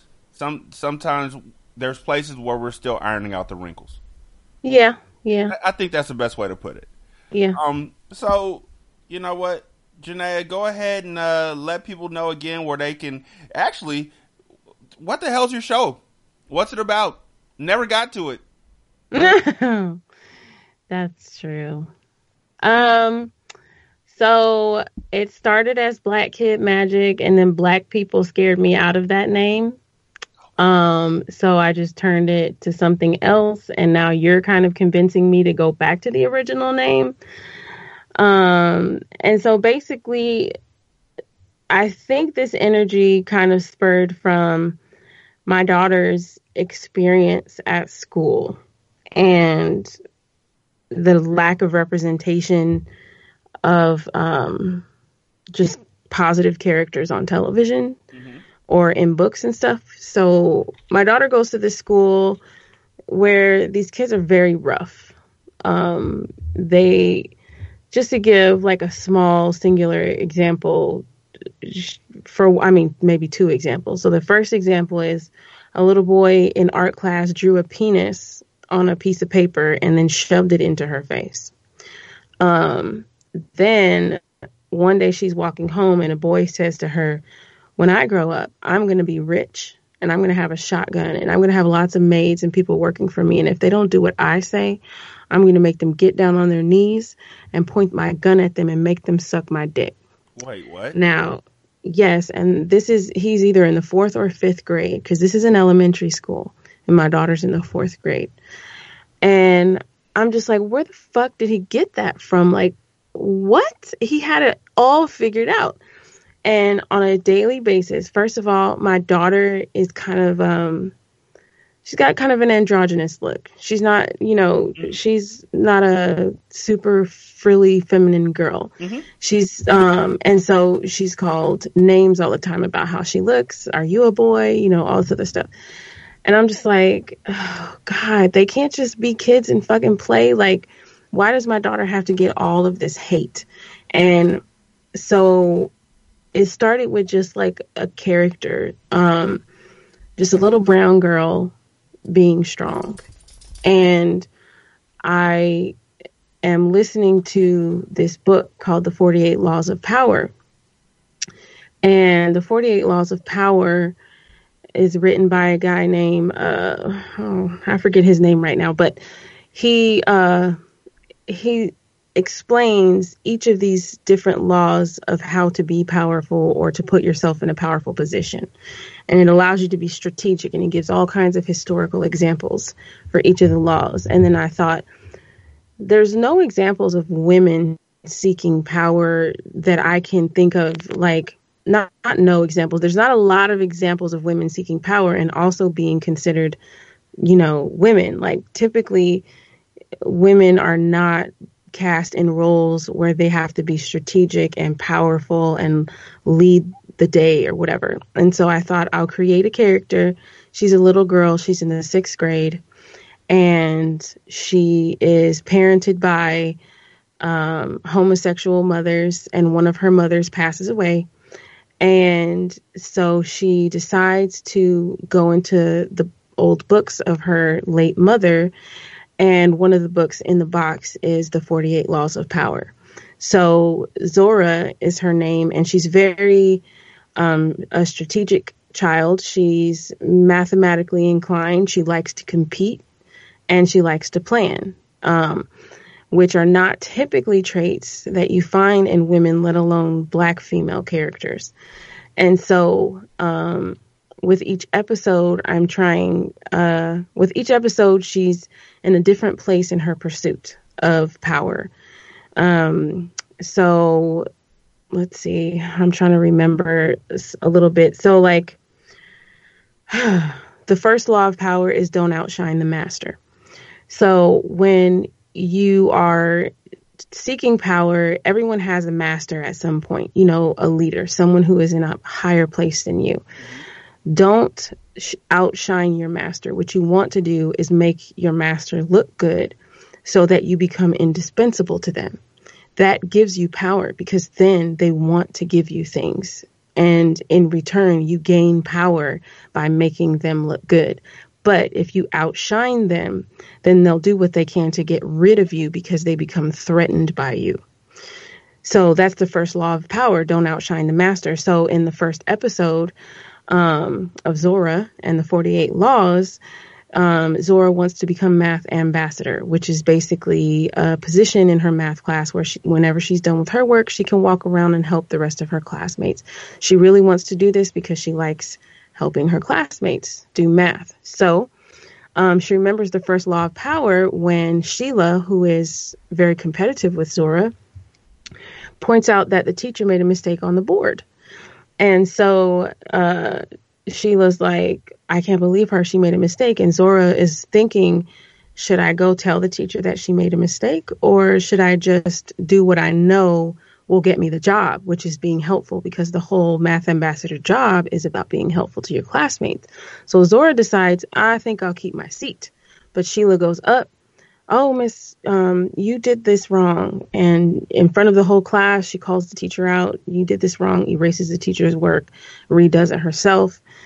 And Sheila doesn't end up getting the job because Sheila didn't do what the job required, which was to be helpful. Zora did what she was supposed to do, which was be helpful. It wasn't important to Zora to point out the teacher's mistake because she didn't think it was smart. So she acted strategically, and she got what she was going for. She got the job of math ambassador in her classroom. And then the next law of power is, what is it? Learn how to use your enemies. Something about don't give your friends too much trust. Learn how to use your enemies. And so in that episode, Zora has to decide whether or not she wants to work on a math project with her best friend, who isn't very committed, or if she wants to work with Sheila, who is normally very competitive, but she knows that Sheila loves to win just as much as she does, and she's very smart. So, you know, these are decisions that little kids have to make on a daily basis. Like, are you going to be responsible? And so Zora decides, I'm still Vicky's friend, which is her friend, but Sheila and I are going to work together because I know that my goal is to win. So I'm going to partner with someone who can help me reach my goal. And so the importance of Zora is to embody a young girl who is being competitive, but she's being competitive for reasons that are noble. So she's competing for math ambassador because she loves how it feels to help her classmates learn math. She competes for things for noble reasons. She doesn't compete for the sake of power itself, but she wants to gain power so that when she decides she wants to be generous, she's in the position to be generous. And then on the side, Zora has a younger brother who is a bit more introverted. And so he has his little story spinoffs where he goes through things on the edges of the story. And then he tells kids something different that Zora's story didn't quite tell us. And so then I have positive affirmations that I'm posting on there. You know, I am safe. I am a problem solver. Like I have hundreds of them, like about 150, and I've only gotten through maybe 7 or 8 of them. So I've got a lot of positive affirmations to post. And then, and I want to do more, but there's only so much that I can do with my time because I'm also an audiobook producer, and I'm working on a couple of projects right now. But Zora is very important to me, and I hope that she has a future beyond my podcast. But that's what it's about.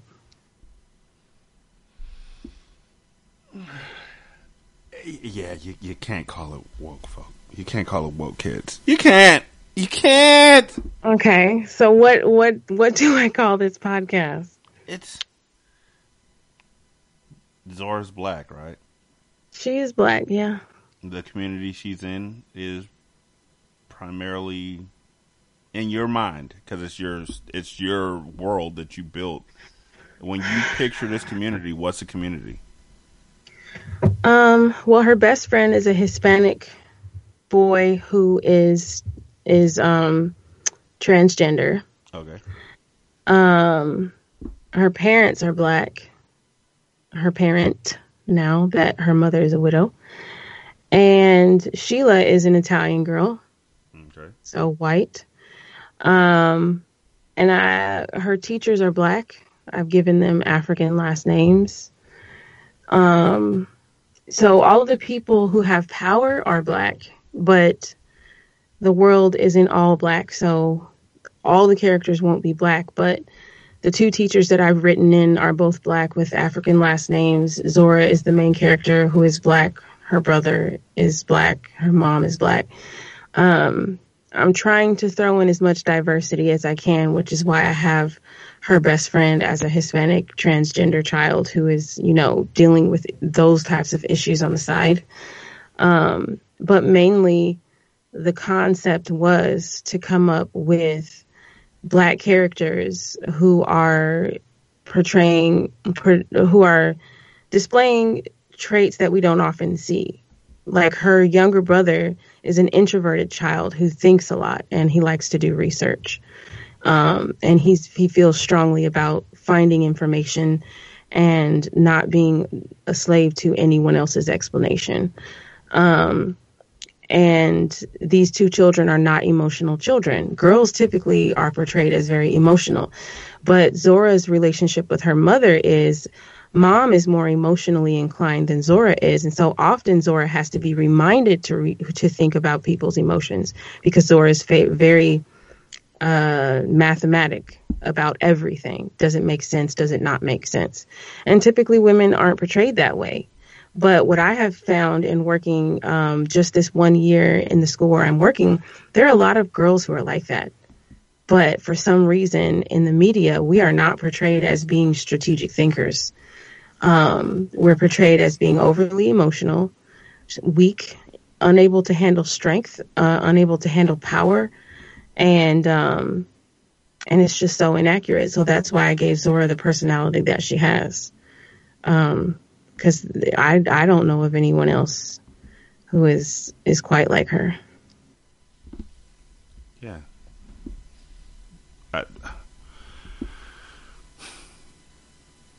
It's not my story.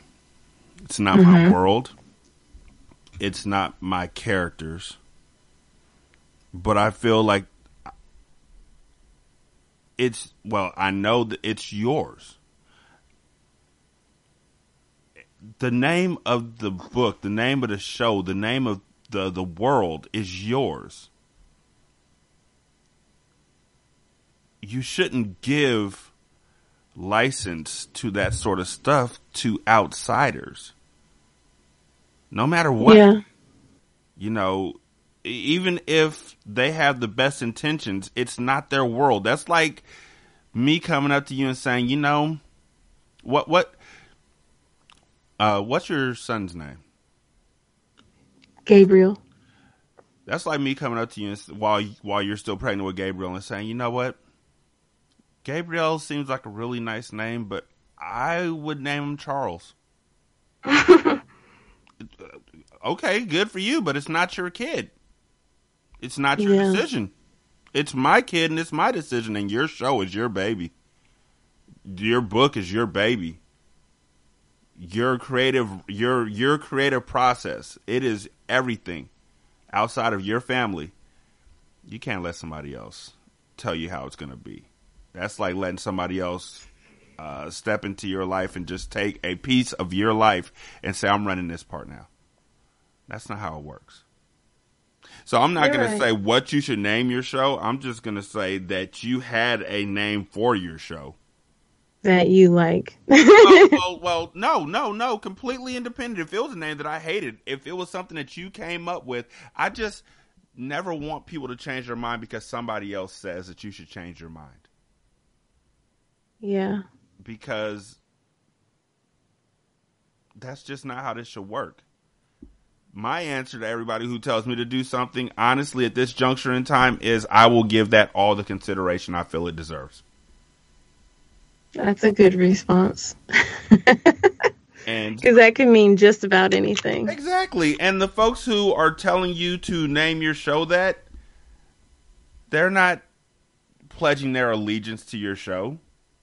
If you change your show to that name, they're not going to suddenly, I named that show, I'm going to be one of the best listeners. That's not how this works. That's very true. You may as well be happy with your stuff, your beauty, your name, your world.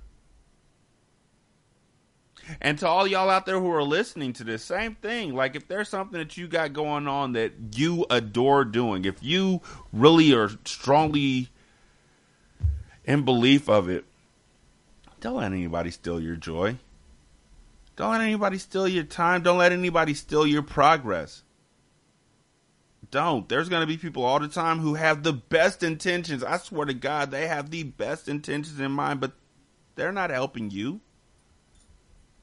You might have to ignore them for a while. Maybe name an episode Woke Kids.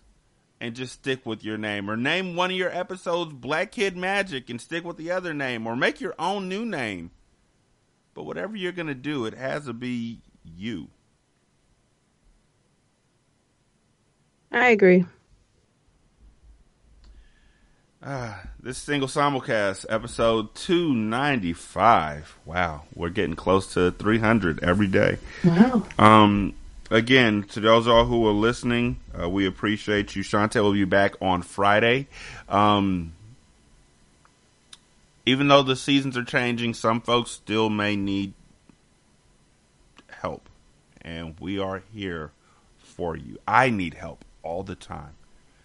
My mind, my thoughts, my emotions, they're not always where I will want them to be, even in the sunniest of days. The temperature does not always control your emotions. And it's okay. We're here. Inbox us on Facebook, DM us on Twitter, email us. We will listen.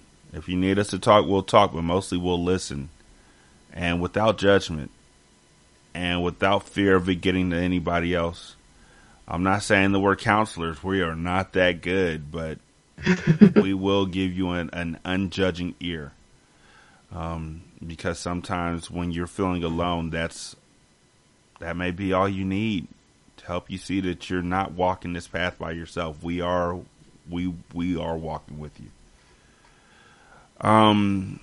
Again, this Single Simulcast, episode 295. Thank y'all so much for listening. Janaea, thank you so much for stopping by. Deidre, wherever you went to, thank you so much for stopping by. I greatly appreciate both of y'all. We'll holler at you later. Y'all be good. Peace. This is Single Simulcast.